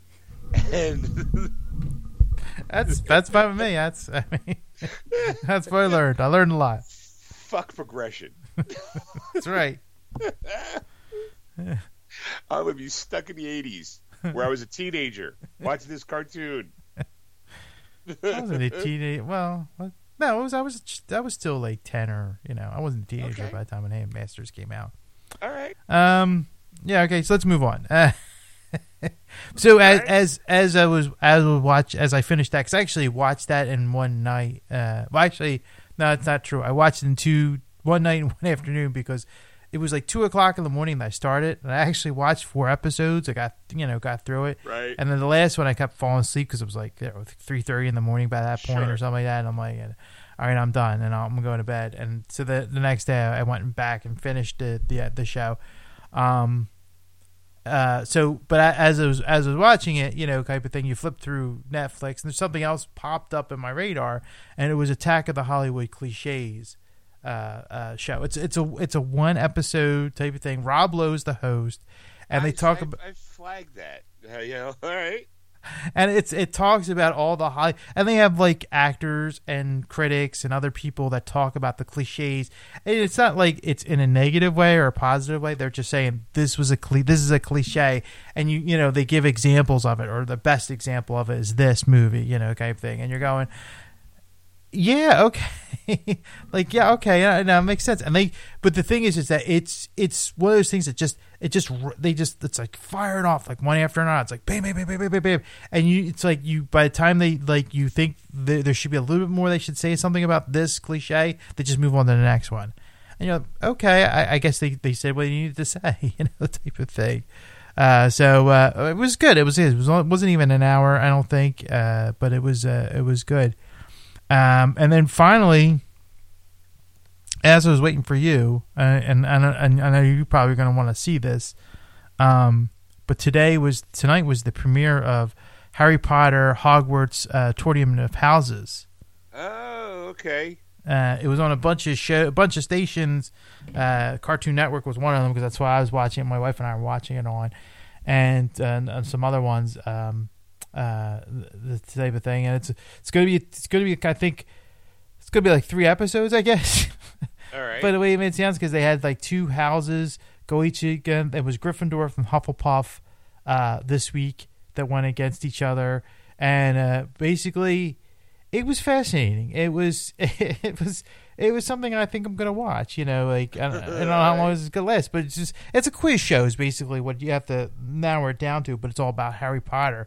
But I mean, some of it is just so hard. Like some stuff, I'm like, if you read the books, if you religiously read the books and watch the movies, it should be no problem. Like type of thing. Right. You know, like some of that should be really, on top of. Some of it you're gonna have a harder time with because it's like when they were playing a sound of a movie, they got it. The team was supposed to get it, got it. But if they play a sound and you're like, it sounds like this and this, it's like from a movie, that one of the Harry Potter movies. And then they had one where they show a scene and they have they show the character in a scene and they give you a question and they go, where did they like one was what's his name, the guy, the groundskeeper, it's hard when your name escapes you, the big guy, the Hagrid. Okay. Hagrid meets Harry Potter, and you see him thing, and then they give you 4 places, and I'm like, wow. I mean, I'm not Harry Potter. I've watched the movies, I've read the books, and I don't know all the places and stuff. But they gave me like 4 stores, and I'm like, I didn't know all these stores existed. And Harry Potter, they named all the shops. I'm like, I guess you have to read the books, to get them all or whatever. So it was interesting. It really was. And then there was like a blow up of a picture, and then you had to guess what it was, like based off of that, type of thing. And it was like I said, it was neat because they had teams of 3 basically that would kind of like be the Quizzos, but then they had these like seats behind them with full of whatever house. So like everybody would be for the Gryffindor, they had their colors. The Hufflepuffs had their colors, and it was a seat everybody was sitting, and they had these controllers that were basically the multiple choice questions. They were able to answer and help out the people that were doing the quiz, and you could tell these people were not like a team that knew each other. I think they just picked them randomly somehow to represent their house. Because one was like a black guy or black girl, like a middle-aged guy and an old guy, that were one team. And you're going, I mean, other than Harry Potter fans, I just don't see them knowing each other. Well, I didn't see the beginning of the show because I didn't realize it was on until Seal said, "Oh my God, it's on!" And then she, turned it on. And then the other team. Where did you watch it, on Cartoon Network? It was on Cartoon Network, yeah. So I imagine it's going to be on HBO Max. If because that's usually where the Cartoon Network stuff ends up on. Right. And Harry Okay. Potter stuff's Warner Brothers, so it's probably going to be HBO Max on that. But I don't know if it's available now yet or not. Because like I said, it just literally. I just went to like Hulu, and Hulu's like it's available if you're like one of those like Hulu Prime people. I'm like, yeah, I'm not one of those people. So it'll be available for you tomorrow to watch. Oh, maybe it will be. Right? Yeah, usually it's the next day. It's available for to watch on Hulu streaming. You know, because I know like a couple times they're like, oh, this show's this week. Oh no, they gotta wait till tomorrow because it's not ready. You know, it's not available for watching. Gotcha. Because it's got to go through live television first. I'll have to think if I could take a peek at it. I'm trying to think All right. I think that was it for me. Because Stacey will really will get a kick out of that. Yeah, I think I said anybody who's a Harry Potter fan or even a casual fan, I mean, because like I was enjoying it because it was one of those, especially when you have Helen Mirren as the Right. as the She's host. the host. She's the host. You're kind of going, holy crap! Like, well, they couldn't get Ringo for this. I'm sure Ringo's available. They wanted to bring class to the show. And Paul wasn't available. Dame Helen Mirren was like, yeah, sure, I'll do this. Seems kind of fun. Is there a paycheck involved? All right. That's the thing. I'm like, I don't think she needs money anymore. I mean, We talked about it. I don't think she does either.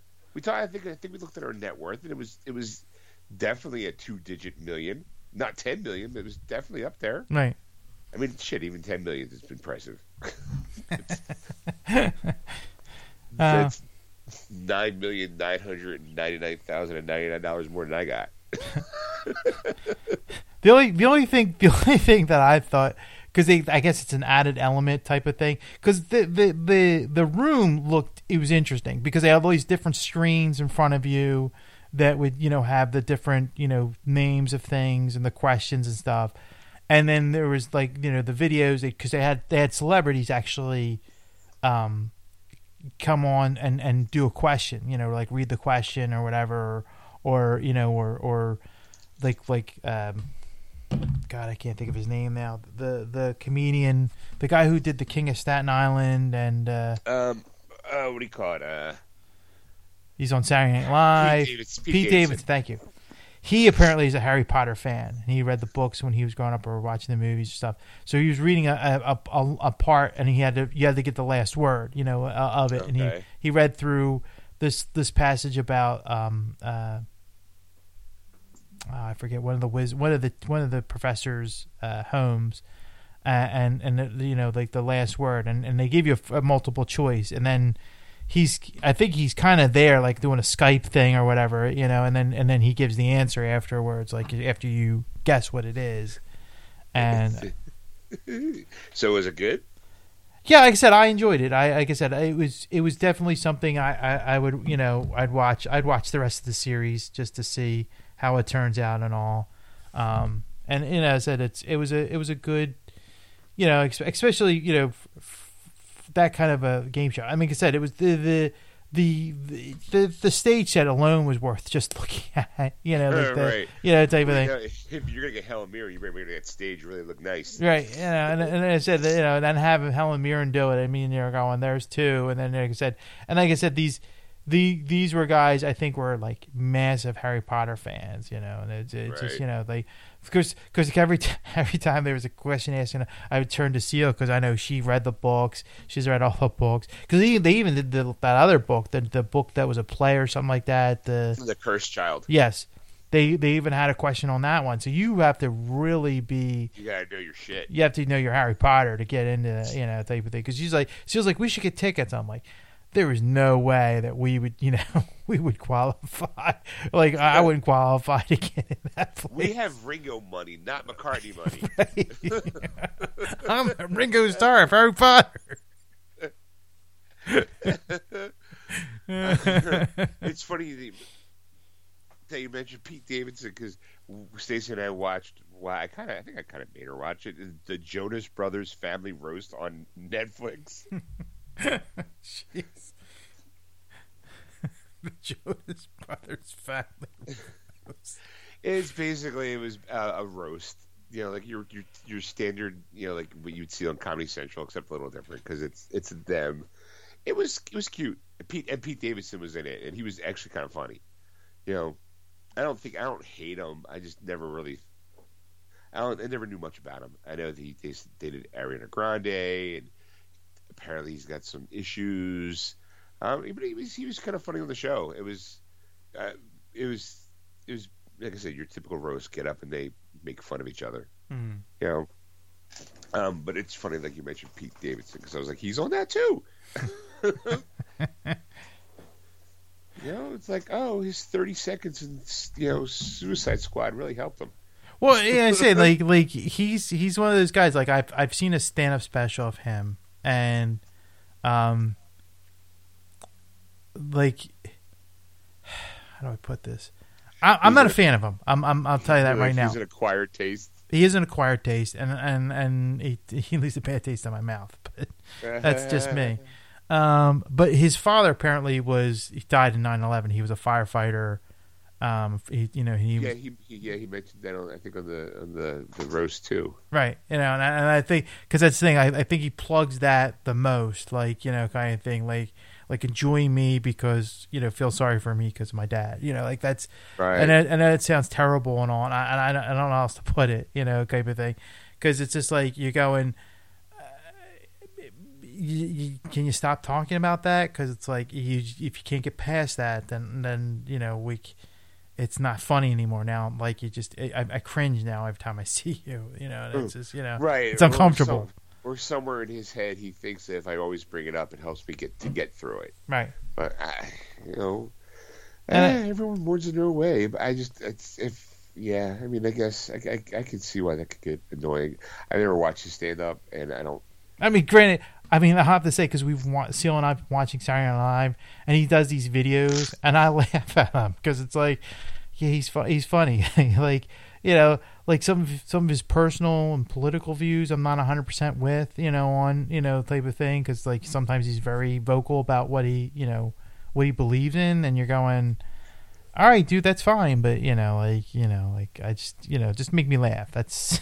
Right. You're a comedian. That's just do that. That's but like I said, I some of his stuff on Saturday Night Live I do find funny. Sometimes though, like when he does a skit with somebody, it's like I guess they needed somebody, like they needed another body, type of thing. Because sometimes he doesn't really do too much in the scene or whatever. He just kind of stands there and has a line or two, and that's it. And then right. So every time I see him, he's always either just being like. If he's not doing like his little like thing on the news part of the show, every time I see him in a bit, he's always like just standing there smiling, awkward. Mm-hmm. Like I'm like, well, is that your thing? Because you're doing that in the 3 skits that you're in. I mean, and your little bit on the the news was funny. It gives you like a 2-minute platform to make us laugh, and you make me laugh. But outside of that, I all right. I get it. I get it. Sometimes they're funnier when they have someone writing for them. Right. I get it. They're not all comic geniuses. Like I said, he does these music video ones. They're funny, and that's he does have something to it. That he does have comedy chops. It's just that I don't think. Like Saturday Night Live is his platform, like YouTube videos. All right, him and Ringo should do something together. All right, anyway. All right, so that's all I got this week. Okay, so I guess what's coming out in video? What's coming out on video? Not much, but we do have. Shang-Chi and the Legend of the Ten Rings is coming out on 4K, Blu-ray, DVD, and digital. So check that out if you don't have Disney really Plus. Good. Yeah, I enjoyed that movie. Like I said, it's harder for me now to watch Marvel movies because it's like all the characters I know you just did. But like I watched Shang-Chi and I'm like, God damn it, you made me care about another character. Right. That I knew nothing about. You did with Guardians of the Galaxy, now Shang-Chi. I still haven't yet seen not Legends, more Eternals. I haven't still seen that one yet, and for some reason I don't know why I still haven't seen that one. And then I still haven't seen Venom either, Venom 2 or Let There Be Carnage. Let There Be Carnage. Yeah. All right. So I'm passed on that. I think that's coming out on video soon. Is it? I'll probably, I think so. like I said, I'll probably buy it. I'll watch it then. I don't think I saw Venom in the theater, the first one. So why? Yeah, I know. I didn't see it in theaters. First time I saw it was on video. I was like, all right, and it's because I bought it.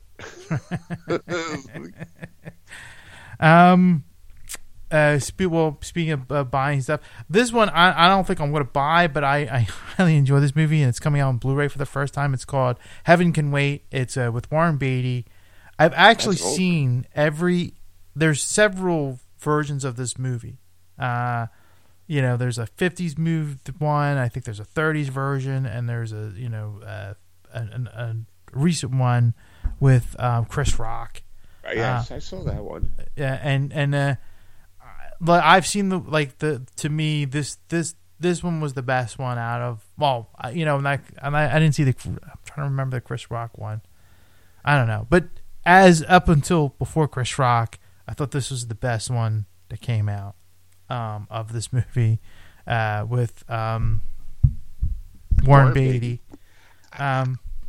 So I recommend it. Like I said, it's coming out on Blu-ray this week. If you want to see it. Like I said, I've seen it a bunch of times. I don't know why. I just enjoy that movie. I mean, the 50s one's not bad, but it's just bizarre. It's not bizarre. It's one of those movies. It's just like, wow, I can't believe they did that movie in the 50s because it was really, like a, how do I put it? Because if you watch movies, it's starting to come back to me. I think the Chris Rock one, if memory serves me right, it plays on not gender issues but more race issues. Uh-huh. I think Warren Beatty is obviously a white guy. He dies, but he gets put into the body of an African American person, and doesn't he fall in love with a white woman? Who? Wait. Okay. Well, see, I think that's the Chris Rock one. That's the Chris Rock one, yeah. The Warren Beatty one was more standard, where he was a football player, and he was in his prime and all, and he's ready to play, and he ends up mistakenly die, but his body is already far gone that he can't go back, so they make him a millionaire, and he is him and his wife are not getting along. Because the millionaire is a horrible person. Go ahead. It's a rich white guy. Yeah. That gets put into Chris Rock's body. I think. Fuck, I remember seeing it, but it was so long ago. No, Chris Rock was the guy. He turns into the white guy that's like a politician, I think. Okay, so he turns into the white guy. Yeah. Gotcha. All right. Okay. Right. The Warren Beatty version, though, that I'm talking about is, he's like I said, he ends up buying a football team to become a quarterback because that was his position. So he ends up trying to show that he can do this. Like his body can't do it, but his mind's there because it's Warren Beatty through the movie. It's not right. like some other guys playing the character. Right, you see Warren Beatty, but every time he walks past a mirror, he's the old person. Right. So he ends up at the end of every movie, it ends up the same way, where the guy falls in love with whatever the love interest was of that character, and make it right, and then all of a sudden now they go, okay, we found a good body that works because.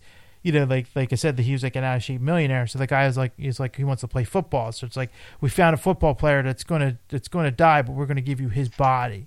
He's going to end up surviving, and you're going to take over his body. And then you kind of go, no, wait. I started turning things around. They're like, nope, too late, and they pull him, and then all of a sudden they meet happenstance, type of thing at the end of the movie, and she sees something because she sees him in the body of that person, right. Fate finds a way. They're fated to be together no matter who he is. Right. Gotcha. So. All right. Okay. All right. So anyway, Rick and Morty season 5 is coming out on Blu-ray and DVD. So you go check that out. And for the first time, I've seen this for months. I'm finally thankful it's out. coming out this Tuesday. I Dream of Jeannie complete series is coming out on Blu-ray for the first time this Tuesday, the 30th of November. Wow. So, any I Dream of Jeannie fans and you want to see it on Blu-ray, there you go. There's your shot. Okay. All right. So what else? that is it for movies and TV. So let's move on to video games. Okay. We have Oddworld Soulstorm, developed and published by Oddworld Inhabitants for the Xbox Series X and S and Xbox One, and that's coming out on Monday, November 29th. Then we have Beyond a Steel Sky, developed and published by Revolution Software, and it's for the PS4, PS5, Xbox One, Xbox Series S and X, and the Switch, and that is on Tuesday, November 30th. Then we have Evil Genius 2, World Domination, developed and published by Rebellion Developments, and that's for the PS4, PS5, Xbox Series XX, and Xbox 360. Get the fuck out of here. I had to look this up to be sure. I'm like, this got to be a misprint or something like that. It's like, no, son of a bitch. So this must. If some motherfucker comes walking in my store looking for a new copy of that game for the 360, I'm kicking him out. That's coming out this Tuesday. I'm looking at them there and they're going. No. If I get a copy for the 360, I'll be flabbergasted. I want you to let me know next week if you do, because actually I'm tempted to go in and I ask. I'm like, do you have this for the 360? Geniuses do. And be like, they're like, what? Son of a bitch. That just smells of desperation. We have it on all our systems, including the 360. Next up, this is it. It's not on Xbox One though. I'm like, it had to have been a typo, and I'm like, well, it's GameStop. It can't be wrong. No, it's GameStop. They can be wrong. But I mean, I looked it up, and it's like, yeah, it's coming out. I'm like, son of a bitch. So, wow. Solar Ash is coming out, developed by Heart Medicine and published by Annapurna Interactive. Ooh. For the PS4, PS5, and PC, and that's on Thursday, December 2nd. Then we have Chorus, developed by Deep Silver Fish Labs and published by Deep Silver for the PS5, Xbox One, Xbox Series X, Stadia, and PC, and that's on Friday, December 3rd. Then we have... Wow. Hold on.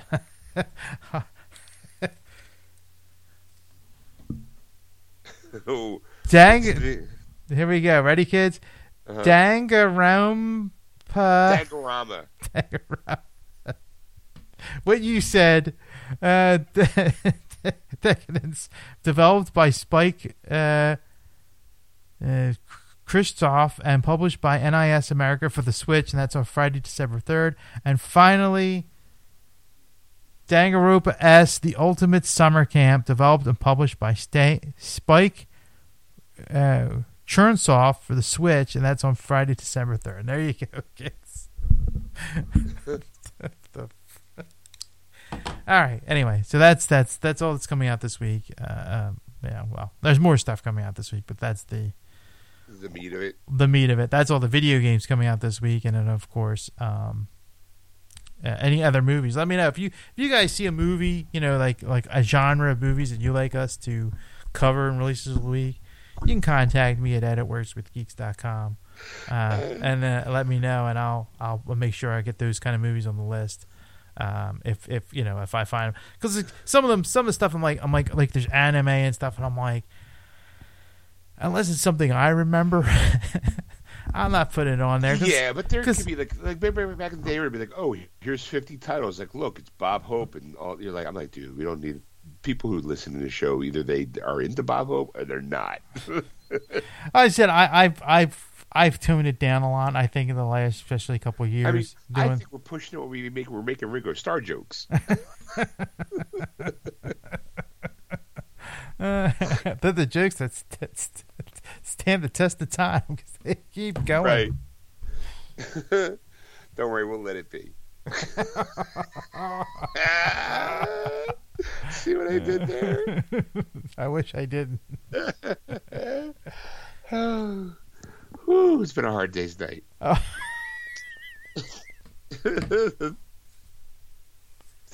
Oh boy.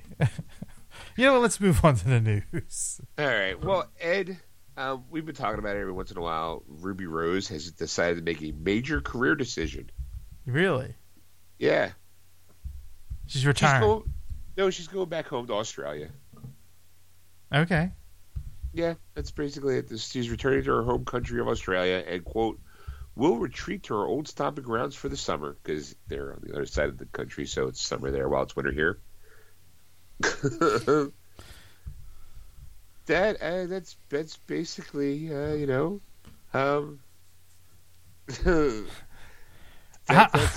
the big news. That's how slow this news week works. Fucking Ruby Rose. That Ruby Rose, that somebody published the article that the fact that she's going back to her country, not the fact that like, she's retiring, or she finally reveals that she was wrong or she was right about, what happened to Batwoman, whatever, type of thing, that she's going back to Australia for the summer, like type of thing, and hanging out there for a while, and probably do some acting gigs there. Sure, it's for a like while. They don't make movies over there. So, but it just makes me laugh to stuff like that. You're going right. That makes news. Right. that made the radar of people that that people are going, let's pass around this on the internet. Right. Also, well, since we're talking superheroes in DC, there is a new movie coming out. Sorry, it's an animated one called what's it called? It's called DC's League of Super Pets. Oh my God! I saw the trailer for this on Wednesday. I don't know, but the reason why I bring it to your attention is because John Krasinski is going to be the voice of Superman in the movie. Okay. Those who might not know who Ted Krasinski is, he is we call it from The Office, the American Office. He was like the hero of it. John, I think his name was Jeff. I don't remember. But he's also now kind of sort of an action flick because he plays Sum of All Fears, Hunt for October. Jack Ryan. Jack Ryan. He plays Jack Ryan on the Amazon TV show, which has got a few seasons. I have yet to watch it. He's also wrote and directed A Quiet Place, the horror thriller movie. But he's also married to Emily Blunt too, just to kind of paint a picture of who he is. So yeah, he's going to be the Superman to Dwayne Johnson's Krypto. Oh my God! I saw the trailer for this. I have to say this might be one superhero movie I'm definitely gonna miss. I don't know. It kind of looks funny, but it's just like I'm like, who's this for? Like, like is this a kids movie, or is this a like a superhero fan film? Like who? Well, it really, well, I mean, it is. Well, the whole story is basically, while the Super Pets are getting their own feature film, may seem strange. The movie has an absolutely stacked cast. Let's see. The cast includes Keanu Reeves, Kate McKinnon, Vanessa Bayer, Natasha Lyonne, Diego Luna, and of course Kevin Hart, because you can't really have a rock movie without Kevin Hart in it because they're besties. And John Krasinski. I don't know what the plot is, but it definitely is. Oh, there's a plot to this movie? There's going to be a plot? Sure. I'm sure there is. I think, well, you saw the trailer. Was there... No, it was just bad jokes throughout, and I was like, ooh. Well, did you see the one with Superman in it, or did you see the original? Oh, yes, I did, yes. Okay. And I didn't know who the voice was, and I was like, now that you said it, I'm like, okay. I got a different voice, but... I think he's doing it. A lot of people think that John Krasinski, well, he also did well during the pandemic. He did the YouTube series, Some Good News. Yeah. But he's also, a lot of people think that should be a good front runner for Reed Richards. Yes. And his wife would be a good front runner for Sue Richards. Or actually, Krasinski actually was up for the role. He almost got the role of Captain America. Yes. So, I mean, he gets to play some sort of captain and hero in just his voice, though. I don't know. I see the trailer. It looks cute. I don't know if Kevin Hart is going to be Ace, the Bat Dog. I don't know. I mean, because there was that moment in cartoon or comic book history where all our heroes had a sidekick pet. I mean, in Batman Batman Beyond, he did have that giant Great Dane named Ace. Mm-hmm. Superman has had Krypto for years. I mean, all right. Again, we're a middle-aged man, and I don't think that the movie's geared towards us. I think obviously kids are like, "Oh my God, I want that Superman dog. I want to pet Krypto." I'm more worried about how many pets are going to be, bought because of this movie. like how oh, that movie's so cute. Now my kid wants a puppy for Christmas. Right, bought and abandoned. That's what I'm more worried about. Yeah. Well. Yeah. Well. Oh well. I don't know what to say. It's like wow. It's going to be interesting. I mean, I think I will watch it. I'm not going to go to the theater and see it. Like, if it's on HBO Max because it is a Warner Brothers, film. Maybe I'm like, oh, I'll watch it. It's probably not even going to be like an hour and a half. I'll invest some time into it and watch it and see how it turns out. But I'm not expecting great things. Right. I mean, if I get okay things, I'll be happy.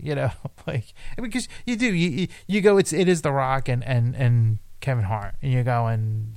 All right, yeah. I'll see it. They got a good history of making funny movies together, so who knows? Who knows? You never know it. You never know. This could be the surprise hit of 2022. I mean, you're right. You know what? Also, we know too, Ed. Chris Pratt's playing Mario. Really? Yeah, I'm sure you've heard it. We talked about it on the show. We did. They're making a live-action Mario movie, and Chris Pratt he's going to be Mario. Seth Rogen's going to be Donkey Kong. Did you not? You should pay more attention to the show, man. I have to pay attention to this thing. You got to be kidding me. Come on. It was not in the contract to say that I had to pay attention. Wait, you got a contract? Yeah, didn't you get a contract? No. They didn't sign you? No. Wait, you're a freelancer? Wait, am I working with a freelancer? I'm a scab. What the hell? What, am I working with Ringo? It's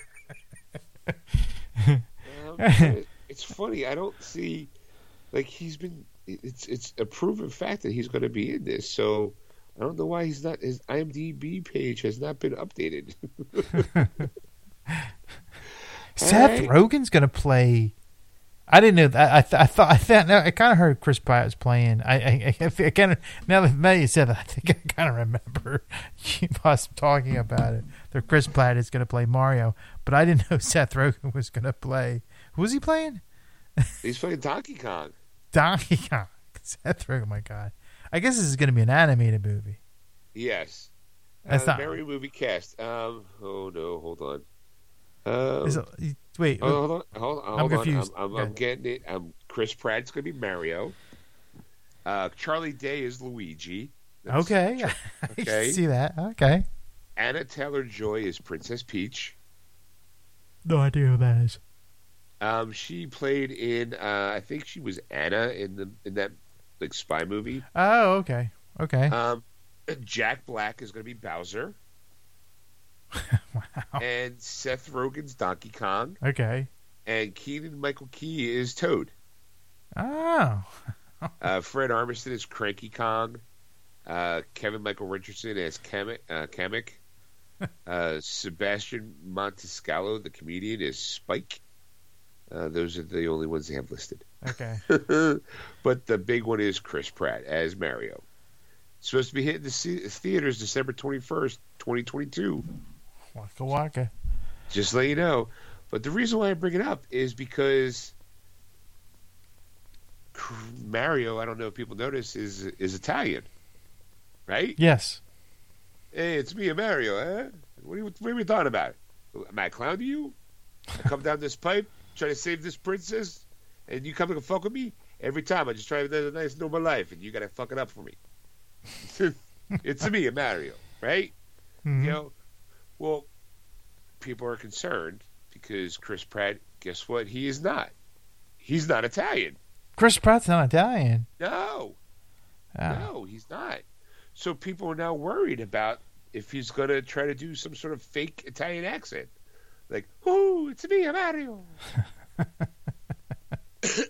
A lot of critics complain about casting a non-Italian in an Italian role, but according to the film's producer, the Super Mario... He doesn't care. Well, according to the film's producer, I mean, again, let's face it, these guys putting money up. The Super Mario who Pratt's going to voice will be significantly different from previous portrayals in one major way. In a video for 2Fab, producer Chris Melanardri, I guess, explains that as an Italian American, he understands the concerns people have regarding Chris Pratt's casting. He did not give specifics, but he told 2Fab that the usual over-top "It's a me, Mario" voice usually associated with Mario will not be the tenor of the performance throughout the film. He also added that Charlie Day, who does come from an Italian heritage, is playing Luigi. So it's all right. We got half of him. One of them's Italian. He insists that once they see the film and how Mario's heritage is handled, the critics complaining about Pratt's casting will change their mind. For some, it's the fact that Chris Pratt isn't Italian isn't the only sticking point. That goes for at least one actor who started in 1993 Super Mario Brothers live-action film. Within days of casting the announcement, John Leguizamo, who played Luigi alongside late Bob Hoskins as Mario in the 90s film, tweeted that he was happy a new movie was on the way, but lamented the all-white lead casting. In contrast, he praised what he called a groundbreaking colorblind casting in the original. You can see his tweet below. So glad Super Mario Brothers is getting a reboot. Obviously, it's iconic enough. Too bad they went all white. No Latinx in leads. Groundbreaking colorblind casting and original. Plus, I'm the only one who knows how to make this movie work script wise.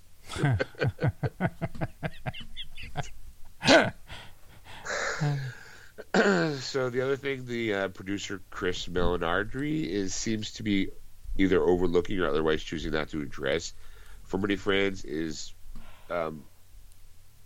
Chris Pratt's public image over the past couple of years has kind of, people call him the bad Chris out of all the Marvel characters.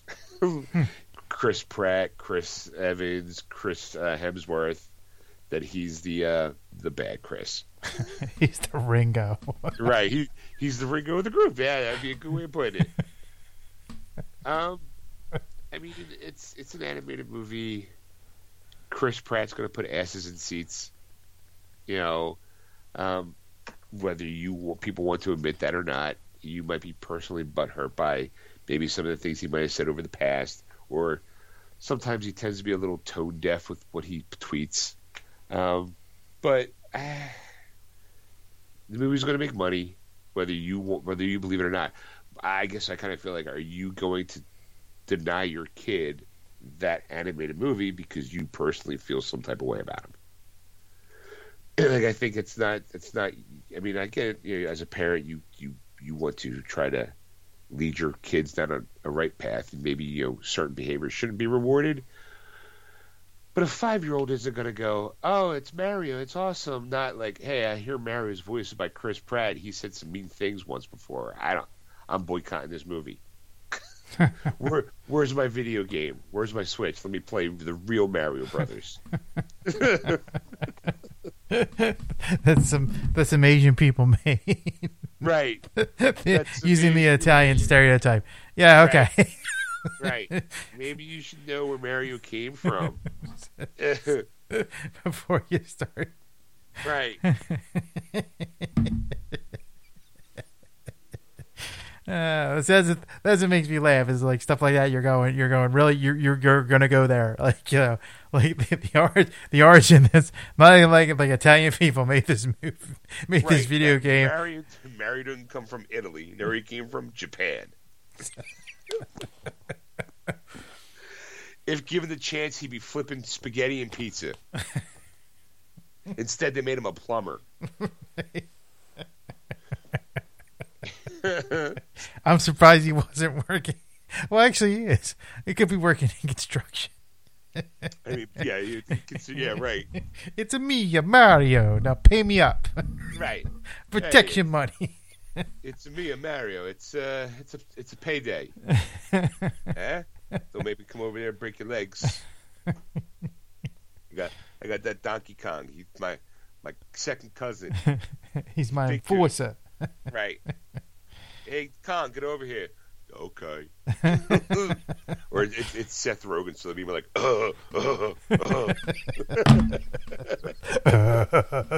okay. Okay.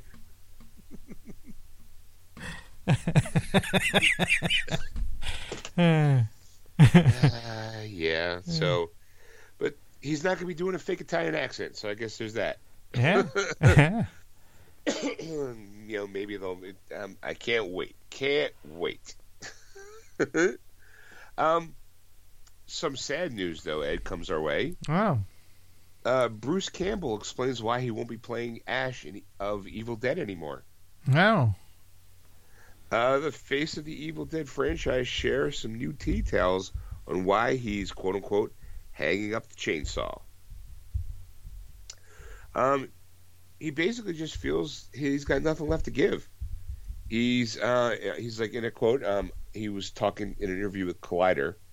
He's like, I'm done playing Ash. Ash is gone. I've retired the character because I physically just can't do him anymore. So why bother? Why do I do it? It's time to hang up the chainsaw. Campbell believes that by moving on from the role of Ash, he frees up the Evil Dead franchise to go in a different direction. The quote is, that determines a lot of where we go with the franchise without that character, but there are more stories, he continues. We're doing it book focused these days. That darn book that the Necronomicon gets around, that's how we play it. That book wound up in an urban environment with a single mom, so let's see what happens. It's fun to fiddle with it.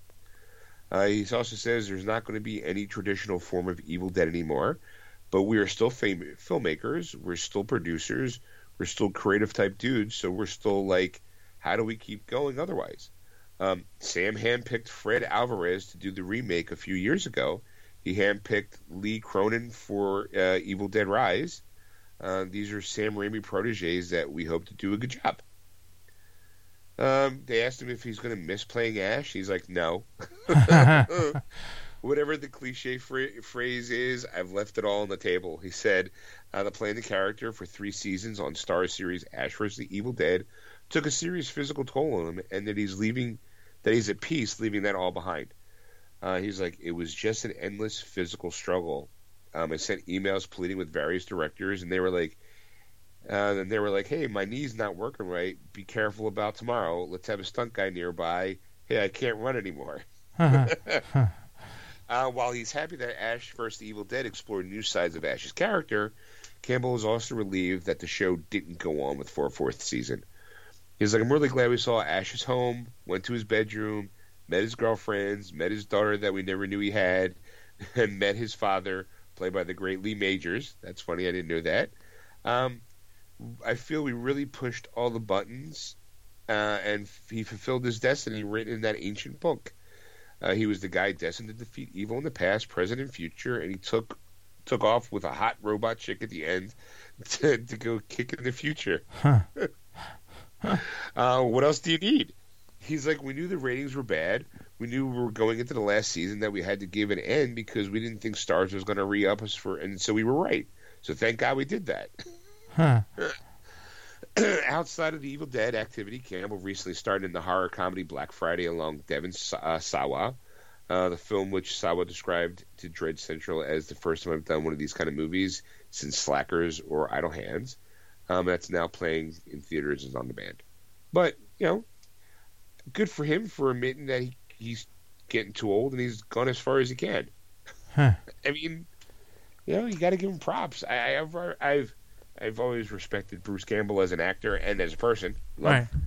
I honestly have never heard a single bad thing about him. You know what I mean? I've even read his books. Like, he's also written some memoirs, you might say. Mm-hmm. If Chins Could Kill, Confessions of a B-movie Actor. There's some really, it's really good, and he's really good at writing because he's got this charm and charisma and snappy wit that he can put into his writing. It's really, if you ever get a chance, not only to watch Bruce Campbell in movies, but to read his book, it's pretty good. He's also had a really long stint on that show Burn Notice. Yeah. Which was really good. Well, I mean, he also was in Xena Warrior Princess. Right. As Italicus. I mean, he had Briscoe County Jr. Right. TV show. Jack of all trades. That was a good show. I'm sad that one got canceled very quickly. That I enjoyed that one. I did like this Briscoe County Jr. I liked that show a lot. I did. Me too. So yeah, I mean, like there was a lot of stuff that I watched, like just because of Bruce Campbell was in it. You go, and he is so charismatic that you cannot not watch him. I mean, I got drugged to watch Evil Dead and Evil Dead 2, but I enjoyed those movies. Because they were horror movies, and I was really a horror fan. And right. Friend of the show, Dave Stepan's like, "Oh, you got to watch these movies," blah blah blah. And we ended up, back in the VHS days, like sitting in his basement watching these movies. And the first one was funny, and then the second one was a comic version of the first one, so it was even funnier, kind of thing. And you're just kind of going, "Oh my god!" And then of course, when Army of Darkness came out, I actually saw that in the theater, and it was it's one of those movies that you go and see because it's more of an experience to see the movie than to actually see the movie itself. Because you're amongst people that enjoy this so much that it's not like oh, so and so is going to be in this movie. I don't know what's about, but I'm going to see it.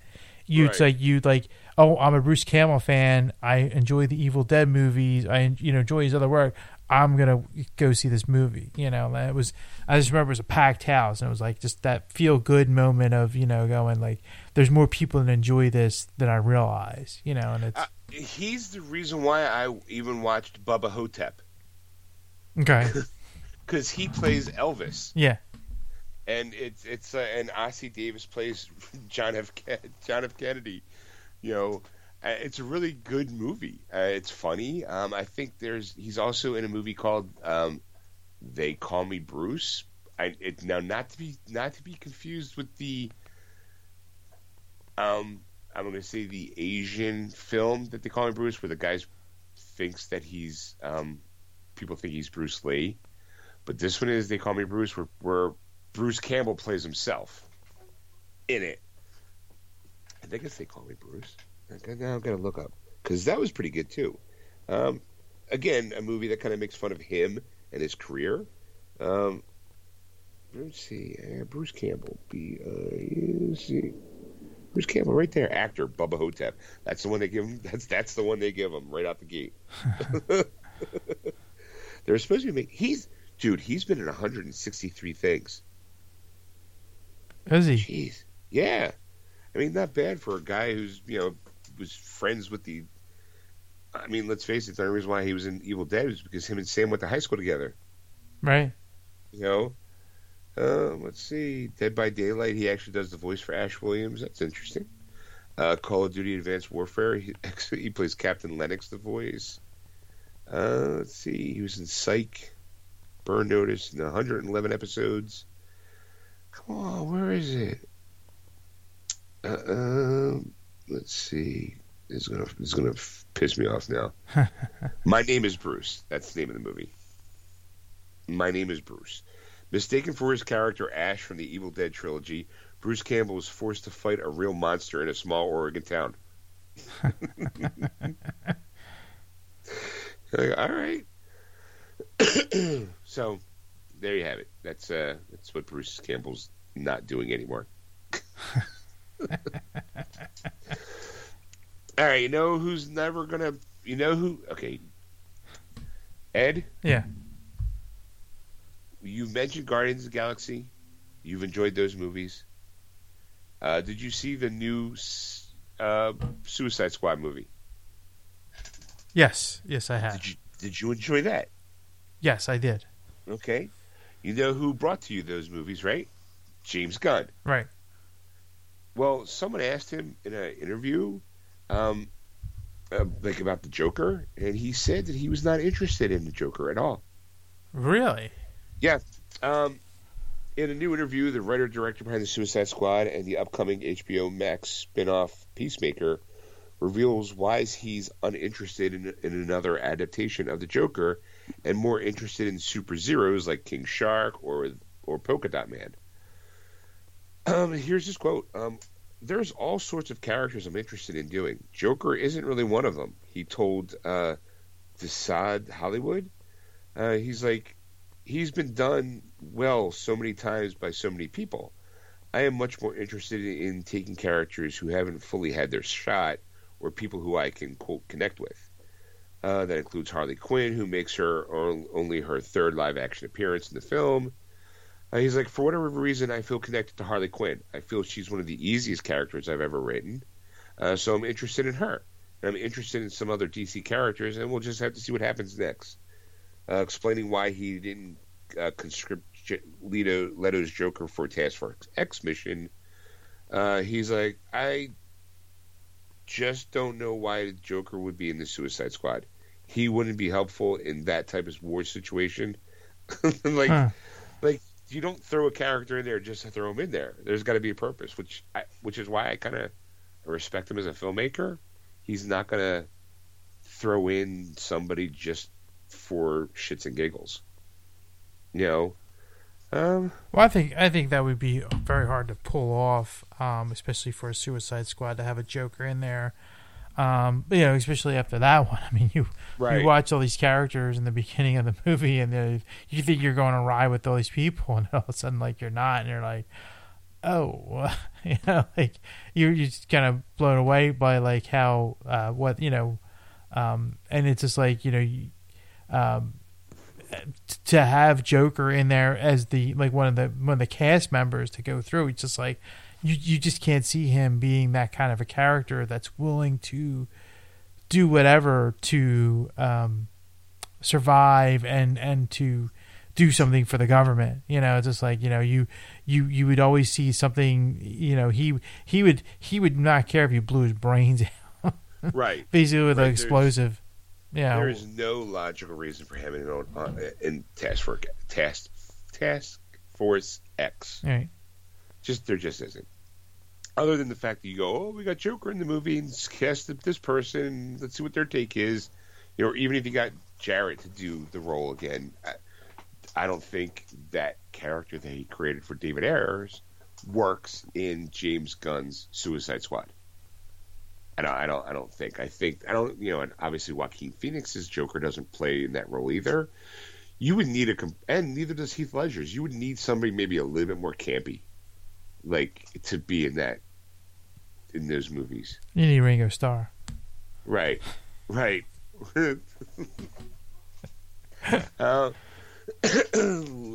Last article I have, and this is more of a, like, some people, there's a movie that's out, Ed. It's called The Last Duel. It's directed by Ridley Scott. It stars Matt Damon, Ben Affleck, Adam Driver. Sounds like a really good cast, right? Right. Kind of bombed in the movie theater. Bombed. Okay. Now, in all fairness, the movie is a period piece. And you do have Matt Damon with kind of like a funky looking beard. Ben Affleck's going blonde with like a little tuft of hair on his chin. It looks okay. I think I've seen the trailer for it. I'm not like knocking on, like, I'm not like ooh, like not rushing to see it. The basically the movie is Ben Affleck, Matt Damon take place in medieval France and explores the last judicial duel of the country. In the country, sorry. The duel takes place between Jean de Carros, who's played by Matt Damon, and Jacques Legris, played by Adam Driver. The later. Okay. Okay. Yeah. The later of whom was accused of having raped the former's wife, played by Jodie Cromer. The last duel takes place from the perspective of all three characters, and has been compared to an Akira Kurosawa's Rashomon. Okay. The duel fared well with critics and holds an 85% on Rotten Tomatoes. However, the movie did poorly at the box office, only earning $28.1 million against a budget of approximately $100 million. The Last Duel was also released during the COVID-19 pandemic, with many still resistant to attend in-person screenings because it was a theater-only movie. It was also released just a week before the Dune movie, which took in $367 million at the box office. Scott, who's also turned 40, and the reason why I'm bringing all this up is because the movie bombed. He blames the poor performance on millennials.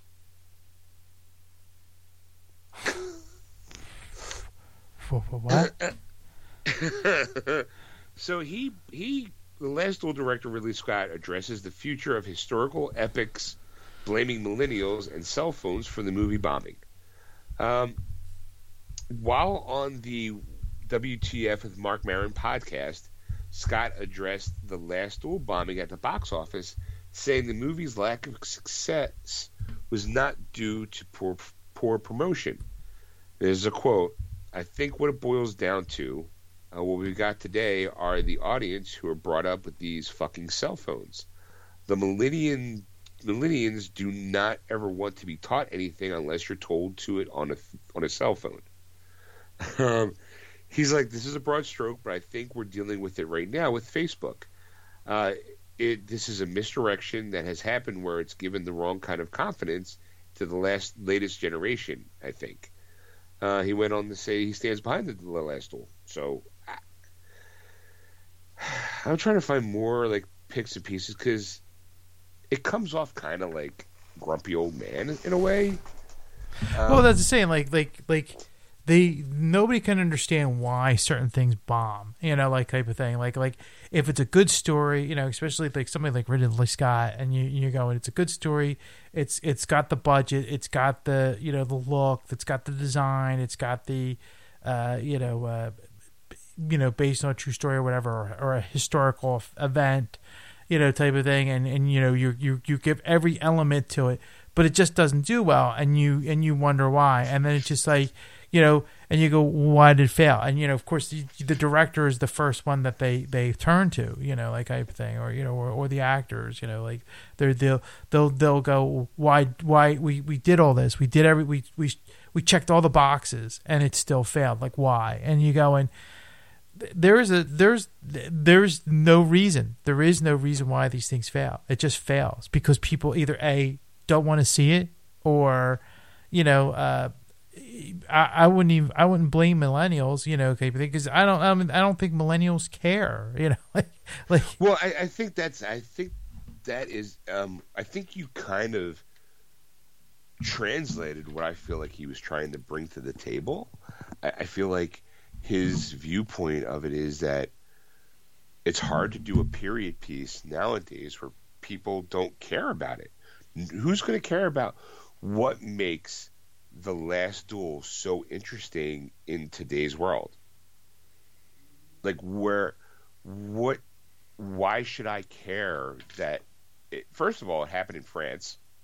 I'm not an ignorant American side of me is like, well, why do I care if it's got nothing to do with my history?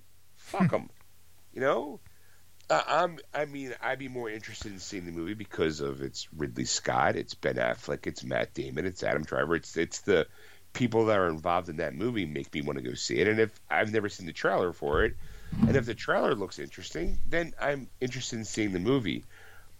And then if I learn something on the way while I'm watching it, that's kind of cool. Like, I didn't know it was actually based on a real thing. I thought it was just a story. Mm-hmm. Like, so part of me is like, oh, okay, well, that makes me a little bit more interesting, but I'm also not a millennial. I also don't look at it like how many of those millennials have seen what Ridley Scott has done in the past. Because I'll be honest, Alien is a classic movie. What do you call it? Blade Runner is a classic movie. But you know what they weren't? They weren't box office hits. They attained cult status because of longevity and story and the things that it brought to the table. But one thing it never did, I've never known Ridley Scott to be like, oh, and the movie made $100 million first weekend. Mm-hmm. It's just not who he is.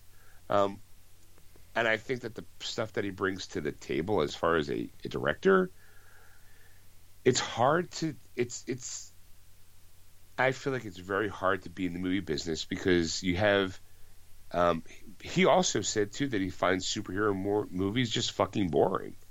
Between him, Martin Scorsese, we call it Skarsgård, the father of the guy who was in Thor, Peter Skarsgård, I think it is. Mm-hmm. Just recently kind of defended the Marvel movies and the superhero movies by saying look, it's not their fault that these movies are being made. It's the studios. There's no mid-range budget movie.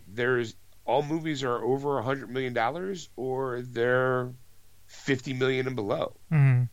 There's nothing in that $50 to $100 million range that kind of be where it can be a story-driven piece. They all want, because the people who run those businesses want those big opening weekends, and that's all they care about. And who's going to put, in my head, I'm going, you have. If I had to look at it in the world that we live in, you have Ridley Scott doing a French period piece with nothing but American actors. You're like, okay, well, you're trying to tell me there's not any kind of French-American actors that maybe could have played those parts? Maybe there was, but you know what? They're probably not famous enough to put a butt in a seat. Right. You can give Matt Damon this, badass looking.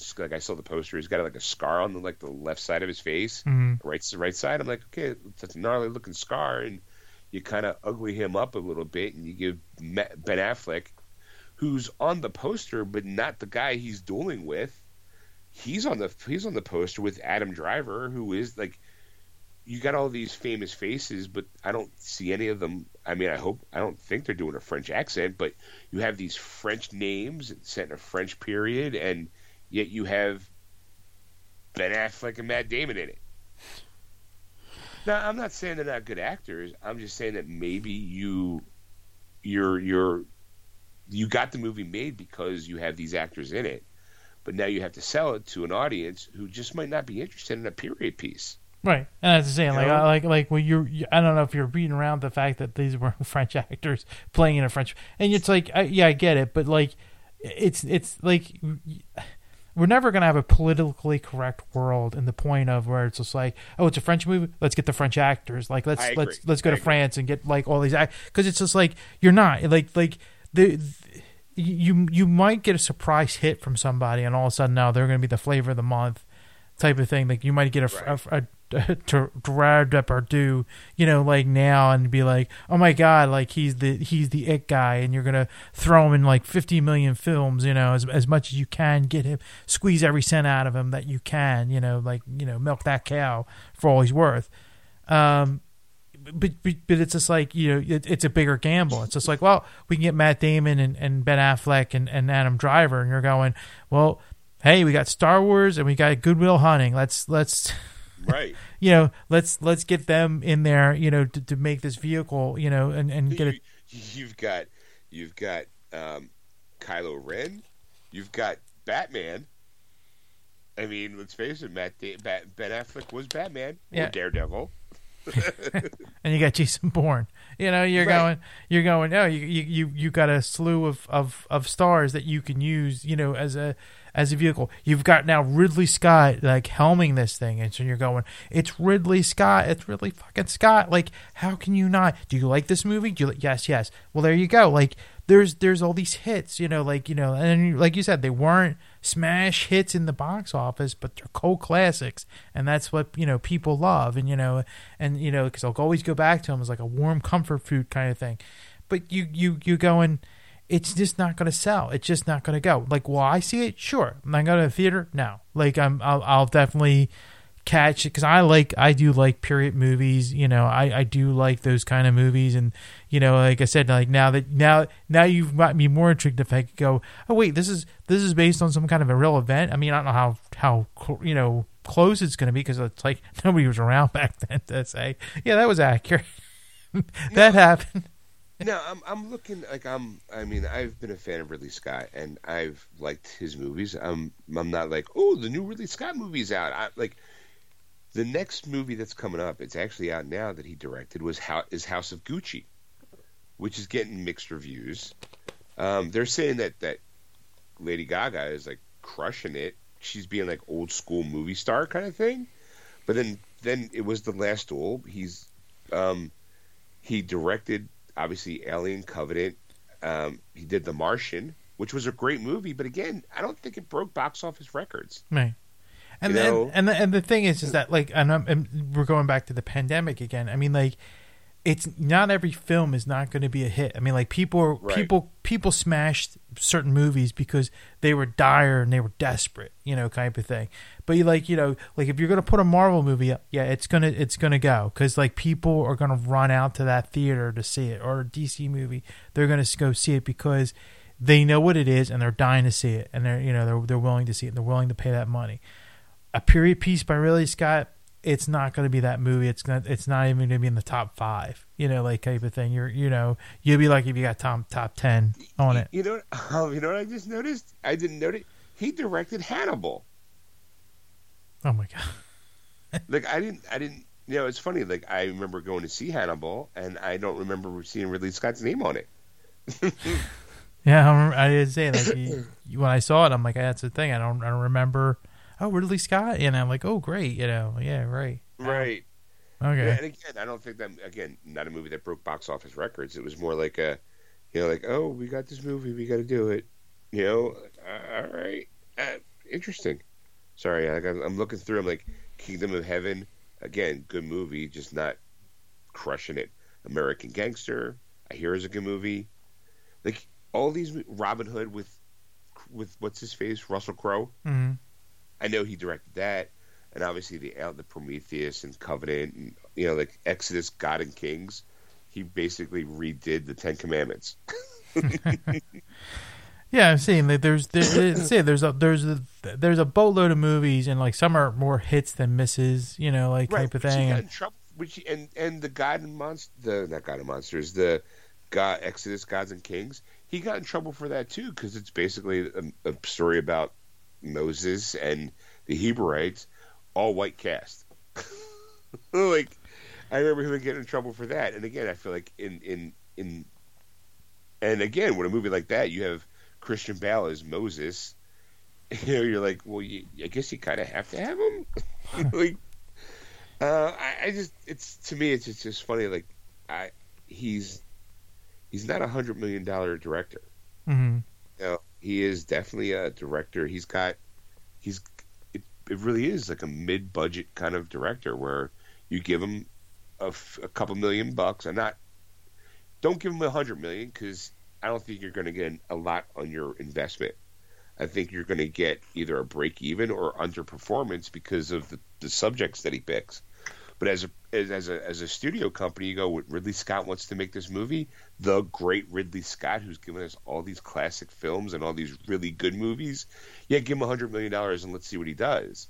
He might give you a great looking movie, but the subject matter, if it's not going to be interesting, no one's going to see it. Especially, I can only like. There's a part of me. It's like it could be like I don't want to say it's millennials. I just think it's it's the people that you're catering to. Like no one's going to care about a a French period piece that it's like medieval times.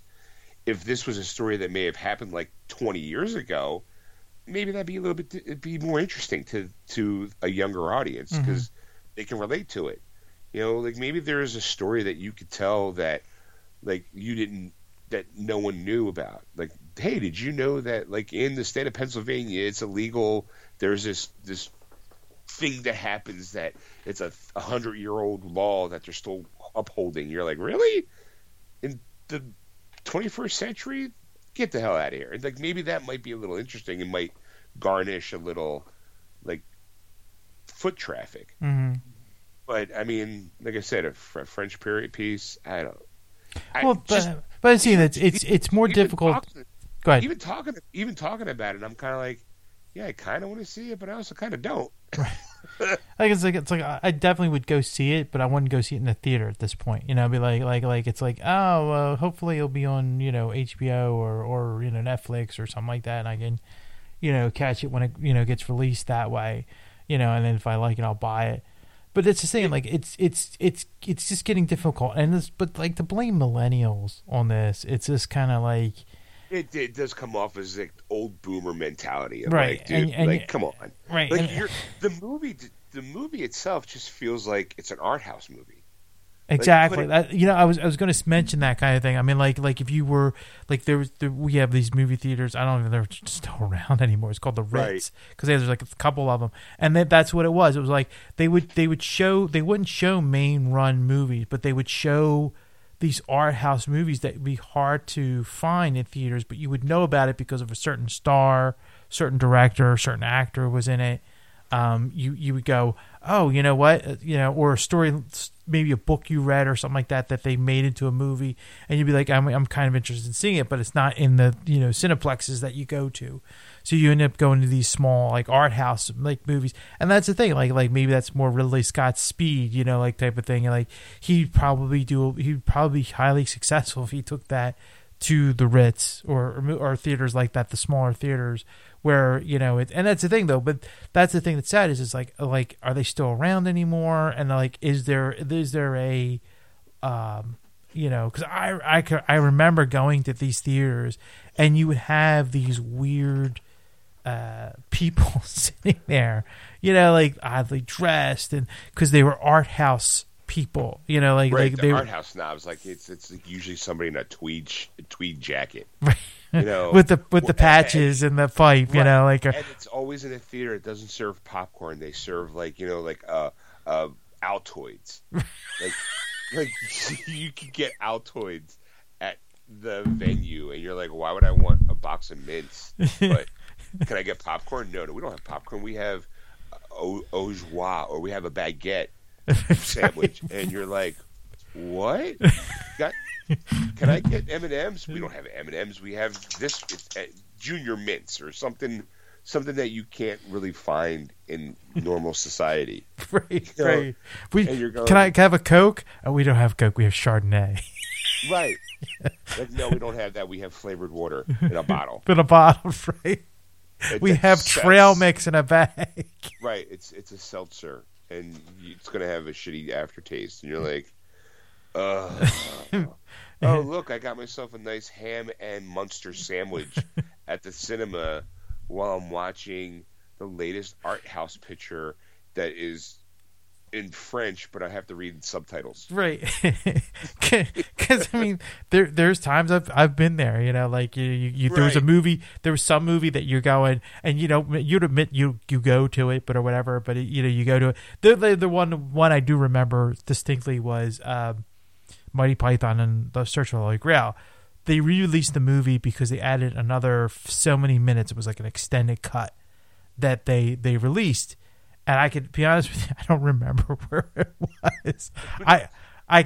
Back then I could, because I watched it. I think we watched it on VHS or something, because this is going way back in like the 90s, and I remember it came out, and we went down to see it, and it was at the Ritz, at the little art house theater and stuff. And it was so bizarre to go in this place, but we sat there and we watched it and all, and it was just like, I'm just laughing because all the art snobs were like, well, like the hell is this crap? Kind of thing. It's funny that we talk about this because I actually went to the art house that it's like you said, it's called the Ritz. I went to a fancy theater to watch when they re-released Blade Runner in the Ridley Scott cut because it made you feel like that it was without the narration and that Harrison Ford might have been a replicant at the end. Like it was all kind of it was a different cut of the movie. But I remember going to like fancy, like it just had this air of like hoity-toityness. It was like, oh, everything was kind of like red velvet, right? And you're like, oh, let me get some popcorn. They didn't sell popcorn. It was like it was like gourmet popcorn, and it was like, oh, caramel, and you're like, what? Right. Like now they do it now at AMC theaters, but back in the day they didn't do that kind of stuff in normal Right. theaters, so you kind of it was just really bizarre, and I just legitimately the only thing they had was like Altoids and snow caps. right. Right, it was like so bizarre, and you're like, what? But I remember though that like you felt like you didn't belong, and they Right. they knew that you weren't there before. Like they Right. knew you like because they all know each other. So it was like there was the regulars just kind of like looked at you and going, why are you here? Right. And you're going, I'm invading their space, and they're not happy about it. And you're Right, going, and you're seeing something that they don't consider art anyway. Like, oh, it's a popcorn flick, or it's not. If it doesn't have subtitles in it, it's worthless. right. Like, you trying to tell me, like, look at Sex, Lies, and Videotape. What a masterpiece of a movie that was. Really? Because I thought it was quite boring. That's because you're an uncultured swine. I like that movie. Right. Well, I just remember I remember seeing it and then walking out going, because I saw it in the theaters, and going out going, what the fuck did we just watch? Because it like I didn't know what it was going in.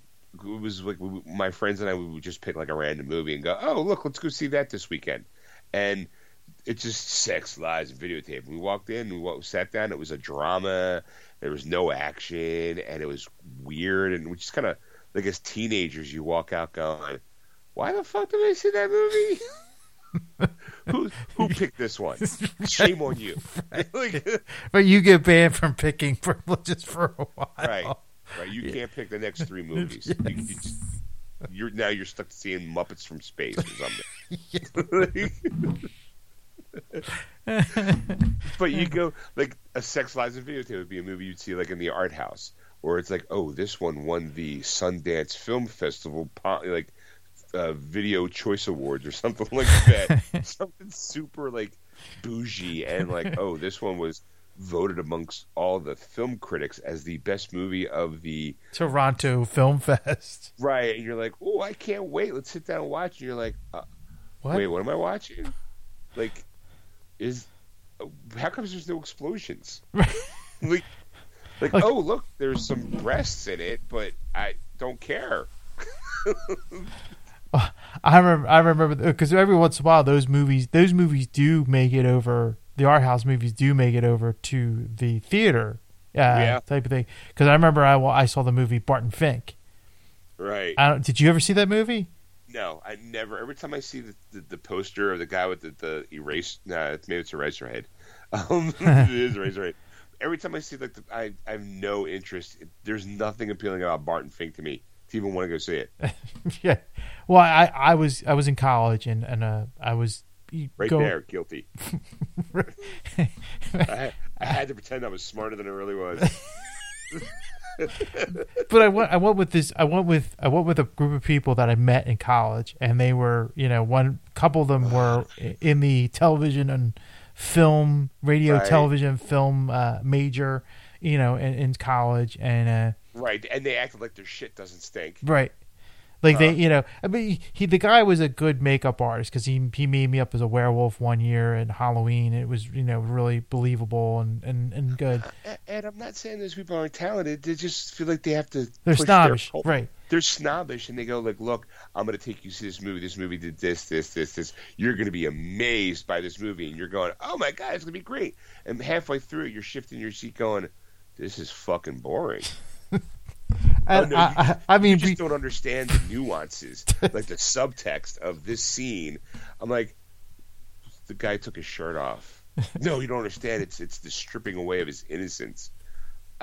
Okay, you're right. That you start making up shit. When you notice when he dimmed the lights, it was the darkening of his mood that he turned into a completely different person when the lights are off. Oh, that's good insight. I never thought of that. Yeah, you know why? Because I just made that shit up. That's why you never heard of it. But for that brief minute, you believed my bullshit and you thought I was the smartest person in the room. Congratulations. That's what college is. I wish that happened. Because I remember walking out of these. What did you think? And I'm like, I didn't get that thing at all. Like, I didn't understand the movie at all. I'm like, what was the idea of it? Because like some of it was just bizarre. Like it was just way out there, and it was just a bunch of mishmash scenes. The only idea of the whole movie is this guy Barton Fink is a playwright in New York, and it was like the 1920s or 30s or whatever it was. I guess 30s because that was talkie movies, and he had to write a wrestling picture. Like that's they hired him for this just to do this. And he never wrote a wrestling picture. And he was in Hollywood, and he gets set up in this like kind of like an office commune, but like a part, like all the writers lived together in separate houses, but it was like a row home, but it was like a military base almost to how they were, type of thing. And the offices were all the same way. They were all like, it was just a little room with a typewriter and a desk and like a phone or whatever, and that was it. Like there wasn't much to it. The bed, the place where he lived was like a bed and a kitchenette, and like it was like a one bedroom, like a one room like that right. They lived in, type of thing. And he was meeting all these people and going us through, and John Goodman was in the film. I remember that, and he was like a mafia guy, and like there was like a firefight that happens, and I still don't understand it. I'm like, every once in a while I'm tempted to watch it again just to see if I since now like I've kind of grew in right. You grew as a person. And in terms of watching movies. I call it maybe you aged up to something. Like maybe you saw something that was before your time, and then maybe as an adult you can maybe appreciate it and watch it again and be like, you know what? I'm not who I was. I'm not in my 20s anymore. I've learned some stuff. Let me sit down and watch this movie. Maybe I will see it in a different light. It never works. Right. And that's the thing. Like every time I'm like, I'm not gonna watch it. But it was just a bizarre film because it made no sense to me at all. And then I was saying that the guy who I saw it with was like, how can you not, like, the subtlety of this and blah blah blah. And I'm right. like, I guess I'm not that cultured enough to get that. I'm like I like Batman. Like the moment you have to, like, there's sometimes you can kind of notice like the subtleness of a scene and go, oh, okay, this represents that. Sometimes you can do that. Sometimes you can get away with it, but sometimes a movie is just a movie, right? And that you're imprinting what you think the scene means onto you, like, the movie, there's certain movies where you walk out, like when we've done it a bunch of times, where you walk out of a movie and the first thing you want to do is you want to talk about that movie because you either A, like it, B, hate it, or C, don't understand it. And you're not sure how you feel about it. You go, well, this was weird. What do you think that meant? Like, some movies are designed to stir up a conversation, but sometimes those movies are just so far out of reach because you're just like, well, no, you don't understand that scene's ripe with subtext. I'm like, well, I'm just stupid because I didn't get it once, and then you do feel like, because then the person looks at you like, oh, I can't believe, how can you miss it, you fool? You're like, That's the thing. Like that's what I've been going through with Sip-On and watching these Terry Gilliam films, because like some of them I'm like, you didn't get this is this and that, like being the snob in a way. Sometimes I don't get it though either. Because I'll be honest, like if he asked me a question, I'm like, you got me on that one. I don't know. I don't know. I don't know. I understand. But watching again, like The Man Who Killed Don Quixote, we watched it again. I watched it for the second time, and within a couple months, and like there was stuff I missed the first time around, and I'm like, oh my god, like that is so brilliant, and this, because of this or that, like, and like I explained it to Sip-On, and he's like, yeah, I don't care. Right, like you bringing up the Terry Gilliam films brought up one that I wanted to mention, Time Bandits. Yeah. I'm trying to think, when was that made? It was an 80s film. Right, yeah, I'm looking for the exact 1981. Okay. I was 11 years old when I saw that movie. I walked out hating it. Mm-hmm. Couldn't understand a fucking thing. All I knew, it had Sean Connery in it, and I was a Sean Connery fan. And then it had midgets. And I'm like, okay, well, Sean Connery's playing King Arthur, I think it was. And I'm like, before the first night. And I'm like, okay, I'm and he doesn't really show up until like the fucking end of the movie. So the whole time I'm sitting here watching this movie going, when's Bond show up? Because that was kind of my knowledge of Sean Connery, and I'm like, I like him, but and I saw it at the Better Movie Theater, which is right up the street, and I'm sitting there going, wait, I'm like, I don't remember who I saw it with. I don't think I saw it with my parents. I think I saw it with my friends. And at the very end, if memory serves me right, the kid's parents blow up.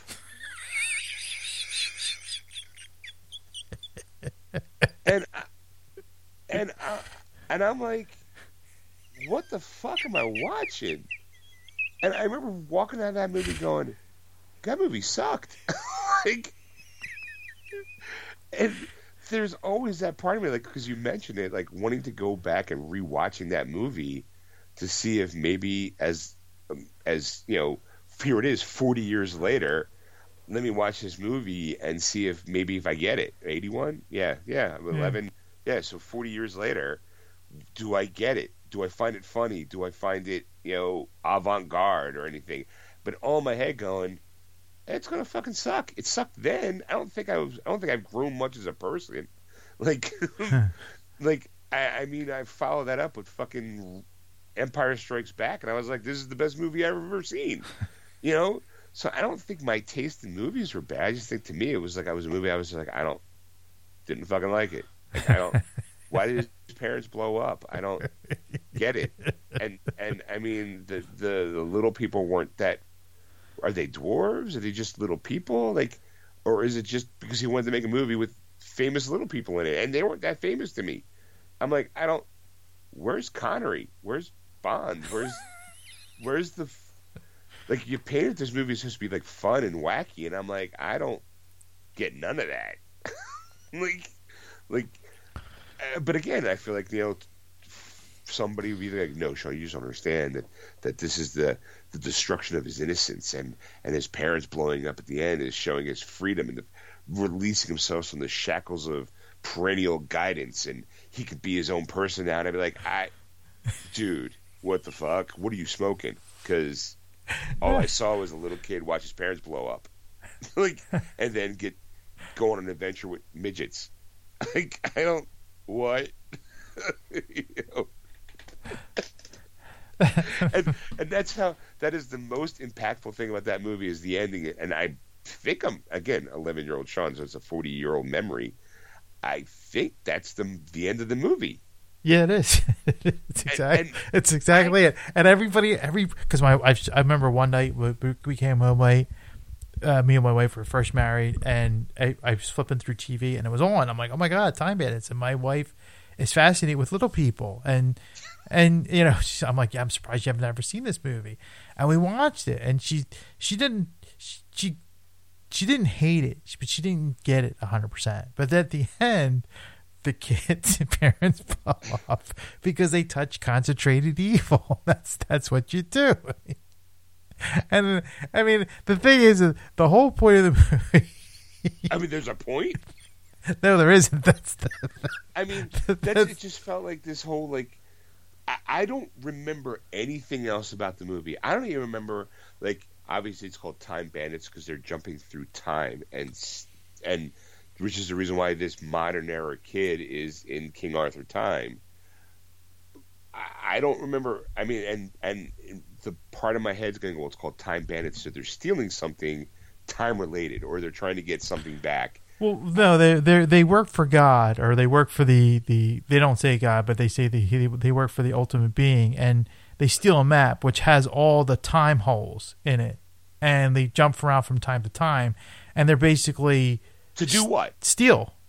Okay, time bandits. Right. So they're using time to steal. Right. So they're Gotcha. trying to get rich, and they're so they they ended up in like in France during Napoleon War, and they convinced they become generals of Napoleon, and they end up stealing all this stuff, and every time they try and steal stuff they end up like losing it, like trying to get away, and it's the whole time they're trying to get rich, and like there's an evil being that's trying to get the map because he needs it to escape because he's stuck in where he's at, and if he can find a time hole to get out, he'll do that. So he ends up capturing them in a way, and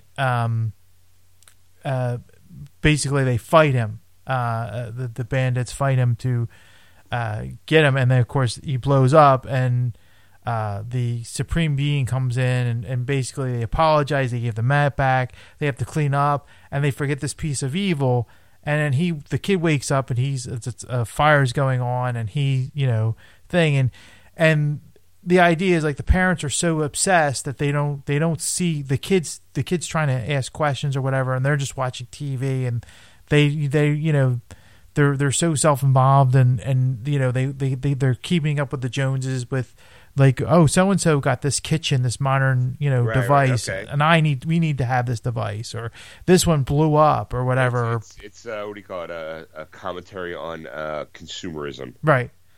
So at the end, look, 40 years later, I get that joke. Right. I get that. Right. So at the end of it, the thing is that he sees as that's what caused the fire was in this modern convenience that they had, and they touch it, and he's like, "Don't touch it! It's pure evil!" And they explode. Wasn't it like a microwave? Yeah, it's a toaster oven, but toaster oven. Yeah. Gotcha. So I mean, it's a bizarre film. It's not a film that you go and this has meaning, or this has something to it. It's just a dark comedy of a film that makes fun of little people basically. 11-year-old Sean fucking hated it. Yeah. But then flash forward to the movie Very Bad Things, I find a masterpiece. like that is a film of just evil fucking people getting what they deserve, and it's hysterical. Right. And I remember walking out laughing my ass off, and then I was with my friends, and my one friend's girlfriend didn't find anything funny about the movie at all. She was annoyed that I thought it was hysterical.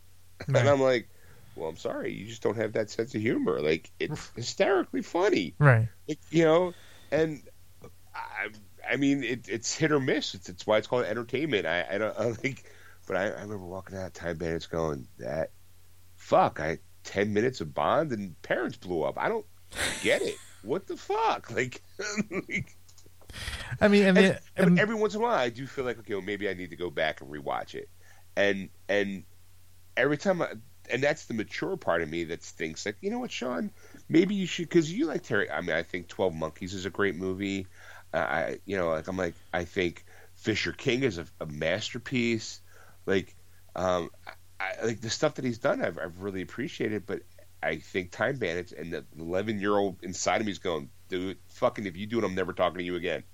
Like, the thing is, like you said, it's one of those type of things to watch. Like we've seen all these movies through a span of time, and like type of thing, and you either remember a movie and you liked it, or you remember a movie and you hated it or right. didn't like it. And you know, so me watching all these films like most like week after week, you know, like type of thing. It's like, you see the style. It's like it's like almost the same movie over and over again. All his movies come off as just dirty. And I don't mean that in like a sexy dirty way. I mean just like every set and every movie looks like it's just dirty, and like it's just like, imagine like opening up my closet and everything I've ever put in my closet, it's dusty and grimy and filthy because it's never been cleaned, washed, or touched. His movies just have that kind of stain to it, right? For lack of a, and I don't mean that in a negative way. That Terry Gilliam is a filmmaker, because even 12 Monkeys is kind of a. It's it's all dirty. It's a dirty. It's just. It's all grit. It's a gritty movie, and that's it. Zero Theorem, same thing. You just feel like Time Bandits. There, yeah, it's there. Right, and as a kid watching this movie, it's not shiny, it's not pretty, it's not like over the top actiony. It just seems like there's shit on their faces, and their hands are dirty, and they're just unclean people walking through unclean sets. And then by the end of the movie, parents blow up. And as an 11-year-old kid, you're like, why would I want to see my parents blow up? Like, why? Terry, what the fuck? Like, I'm walking out going, what did I just, why? Why was this movie made? Why did, as an 11-year-old, did I want to go see it? Because it had Sean Connery in it. That was it. Sean Connery and midgets. That's it. But all British, too, by the way. So, yeah, but you know, what's funny is that when they wrote it, he wrote like a Sean Connery type of person. He didn't think Sean Connery would be in the movie, but then he read the script and wanted to be a part of it. So that's why Sean Connery ended up being in that movie. But it was just, you know, just wanted to throw that out there as a little, you know, FYI. But I'd say like Terry Gilliam movies is an acquired taste. Like some of them are really good, and some of them are going, I didn't fucking get it at all. Like Zero Theorem, I'd have to rewatch that again just to go, I didn't understand it. Like, and granted, it's interpretation, you know, like, you know, and some of the movies are really dark. Like, I even have Brazil downstairs as a Criterion collection in my collection, and I don't think I've ever once even watched it. I think I started to watch it and I fell asleep watching it, and I'm like, never went back. You gotta see Brazil. That is a great film. Right, and I hear nothing but good things, and what I watched, I liked, but again, it's that aesthetic of just watching a movie that looks dark and dirty and grimy, and I'm like, there's nothing attractive about this movie at all. like it's like in Terry Gilliam's head, the world is just filthy, just dirty. You know, there's nothing like even the future. There's nothing shiny about it. It's all like dirt on trash on top, built on top of trash. It's just dark film. That's all it is. It's just dark films, and it's just, you know. And like I said, like Thailand, it was really tough to watch. Like that, I'd watch that again, like just to show people, going, you want to see something dark, this is the movie to watch, like type of thing, you know. And Sipon loved it. Like, of course. So there you and go. I don't mean that in a negative way. He loves dark movies. Yeah. Like, that's his jam. Yeah. And I go to the movies to be entertained and uplifted. And if I walk out of a movie going, "Fuck, that's a heavy movie," I might like it. Okay. Imitation Game is a good thing. It's a true story that, you know, I cry at the end for whatever stupid reason. In my head, it just taps into something that makes me just bawl like a child. Right. And there is no way I'd be like, okay, well, that movie's awesome. But, give me a fucking Avenger. like, let me watch Spider-Man punch 1,000 other bad guys. I'm all for that. But the moment I have to feel anything real, fuck you, I hate it.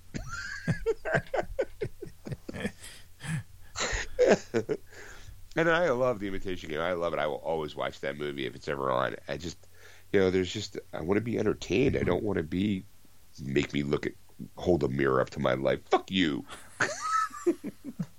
Well, I was just saying, like, it's a lot of it's acquired taste, and sometimes you have to Right. be in the mood for it. Because sometimes I'm not. You know, I'm like, I'd rather, like I said, I'd rather see, Spider-Man or Thor or Captain America or something like that, Right. run around and do things, and or Star Wars, watching, all that kind of stuff. But you go and every once in a while you get into those kind of moods, and you're going, you know what, I want to watch something that's going to make me cringe, like. Right. And it's just like to me it's more fun to watch it with somebody like that, like somebody else, like to drag them along and make Right. them Misery watch, loves company. right, and watch these movies just to get their reaction to it, like because some of the movies I haven't seen, some of them I have seen, and and just to get their reaction to it, type of thing, and I there's a couple more movies I still haven't seen yet. One I think is not going to be as bad. It's The Brothers Grimm. I don't think it's going to be that.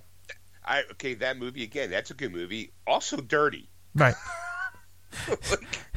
And then like Fearing and Loathing in Las Vegas, I think that's going to be a bizarre film, and I'm Again, I'm gonna be my honest opinion. I don't think I like that movie either. Like, I remember seeing it, and I'm like, okay, it's got Johnny Depp in it, and Johnny Depp's very out there. And I'm like, I remember leaving that movie theater, or I think I watched it on video because I don't think I paid. I think I paid to rent it, not to, because again, it was like a Blockbuster at the time. And as a Johnny Depp fan, I'm like, oh, Johnny Depp. And then Terry Gilliam, I'm like, okay, well, I kind of know his stuff. And I like 12 Monkeys, like, all right, But like I wasn't, as a person, rarely do I'm more of a I guess a star fucker. Like, oh, this actor's in it, I'll watch that movie because that actor's in it. But very rarely do I do, oh, that's a director I'll watch.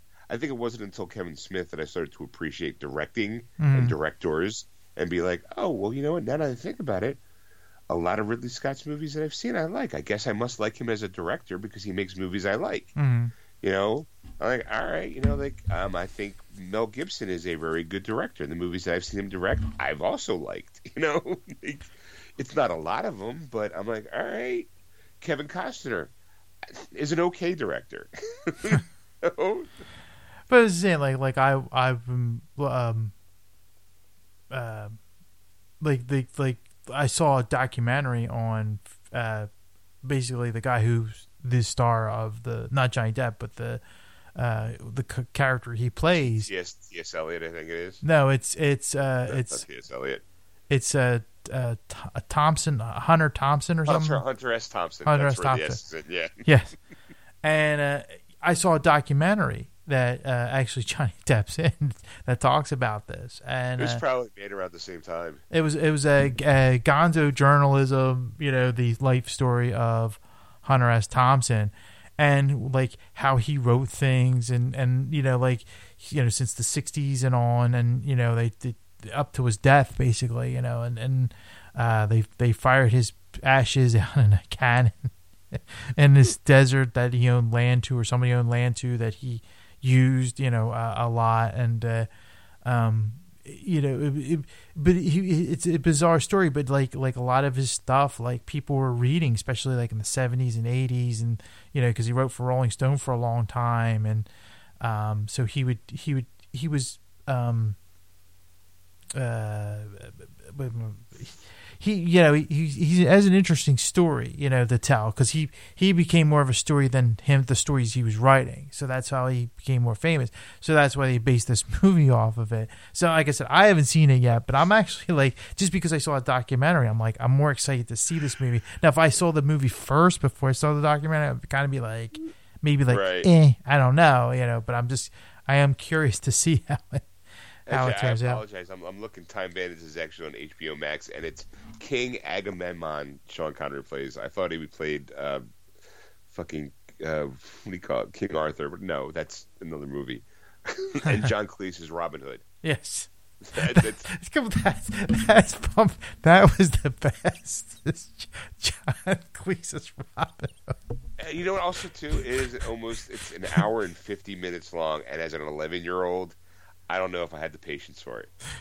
Because I'm gonna spoil this now. In the scene with I'm laughing too hard for this. John Cleese is Robin Hood because it's the legendary story he steals from rich and gives to the poor. Well, they buy of course it's back then, so they it's gold and jewels but there's silver tea sets and cups and plates and dishes and stuff like that they're giving it to the poor, like they're lining up. So John Cleese's Robin Hood, he gives them a teapot. Well, little John's standing there and punches the person in the face. And it's I know it doesn't sound that funny, but when you see it happen, you laugh every time it happens because John Cleese is like Robin, who goes, "Do we really need to do this?" And little John's like, "Yes," and it's and then it's oh, okay, and they just keep doing it over and over and over again, and I laugh hysterically. It's stupid, but to me, it's funny. I guess it's an acquired taste, right? But I just remember that, oh, here you go. Here's a vase for you. And the guy falls over. And to me, it's just and it makes no sense. They don't explain it. They don't talk about it. Well, it's what do you call it? It's premium. At that point, you have two Monty Python actors, and they're just. I'm just gonna play today. Right. Right. And it's they a lot of his films. He does have actors that he uses a few times in the thing. The Fisher King. They had besides Robin Williams. Well, Robin Williams was in Brazil. No, not Brazil. What was he in? He was in another movie. He was in Baron Munchausen. Yes, The Adventures of Baron Munchausen, and of course he was in thing. The other actor, I can't think of his name, that was in Fisher King was Jeff Bridges. Jeff Bridges. He was in Thailand, type of thing. Right. The guy in Brazil was Jonathan Price. Pierce Price. Right.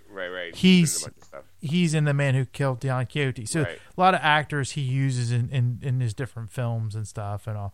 And it was funny though, because the other week Sipon sent me an article that because Sipon swears that he uses drugs, type of thing, and Terry Gilliam never used drugs in his life. And it just makes me laugh hysterically because after you watch a movie you go, what the fuck, and all of a sudden it's like, yeah, he's sober. It's like, right, son of a bitch. So I digress. What do you think we should call it a night? I think I think we said all we could say. Yes, this week. All right, well, thanks for listening, everybody. If you haven't already figured it out, it's fucking Geeksters. Duh. It's the Ringo Starr the of Ringo Starr of podcasts. entertainment. You came looking for McCartney, you got Starr. That's right. We are your yellow submarine.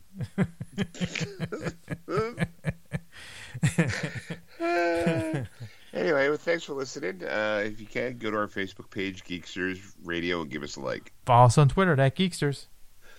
Of course, if there's anything you've ever want to discuss with Ed, you can contact him at ed@wordswithgeeks.com. Or you contact Sean at wordswithgeeks.com. It's SHAWN. Excelsior. That was wonderful. Bravo! I loved that. Oh, it was great. Well, it was pretty good. Well, it wasn't bad. Well, there were parts of it that weren't very good, though. It could have been a lot better. I didn't really like it. It was pretty terrible. It was bad. It was awful. It was terrible. Get him away! Hey, boo! Boo!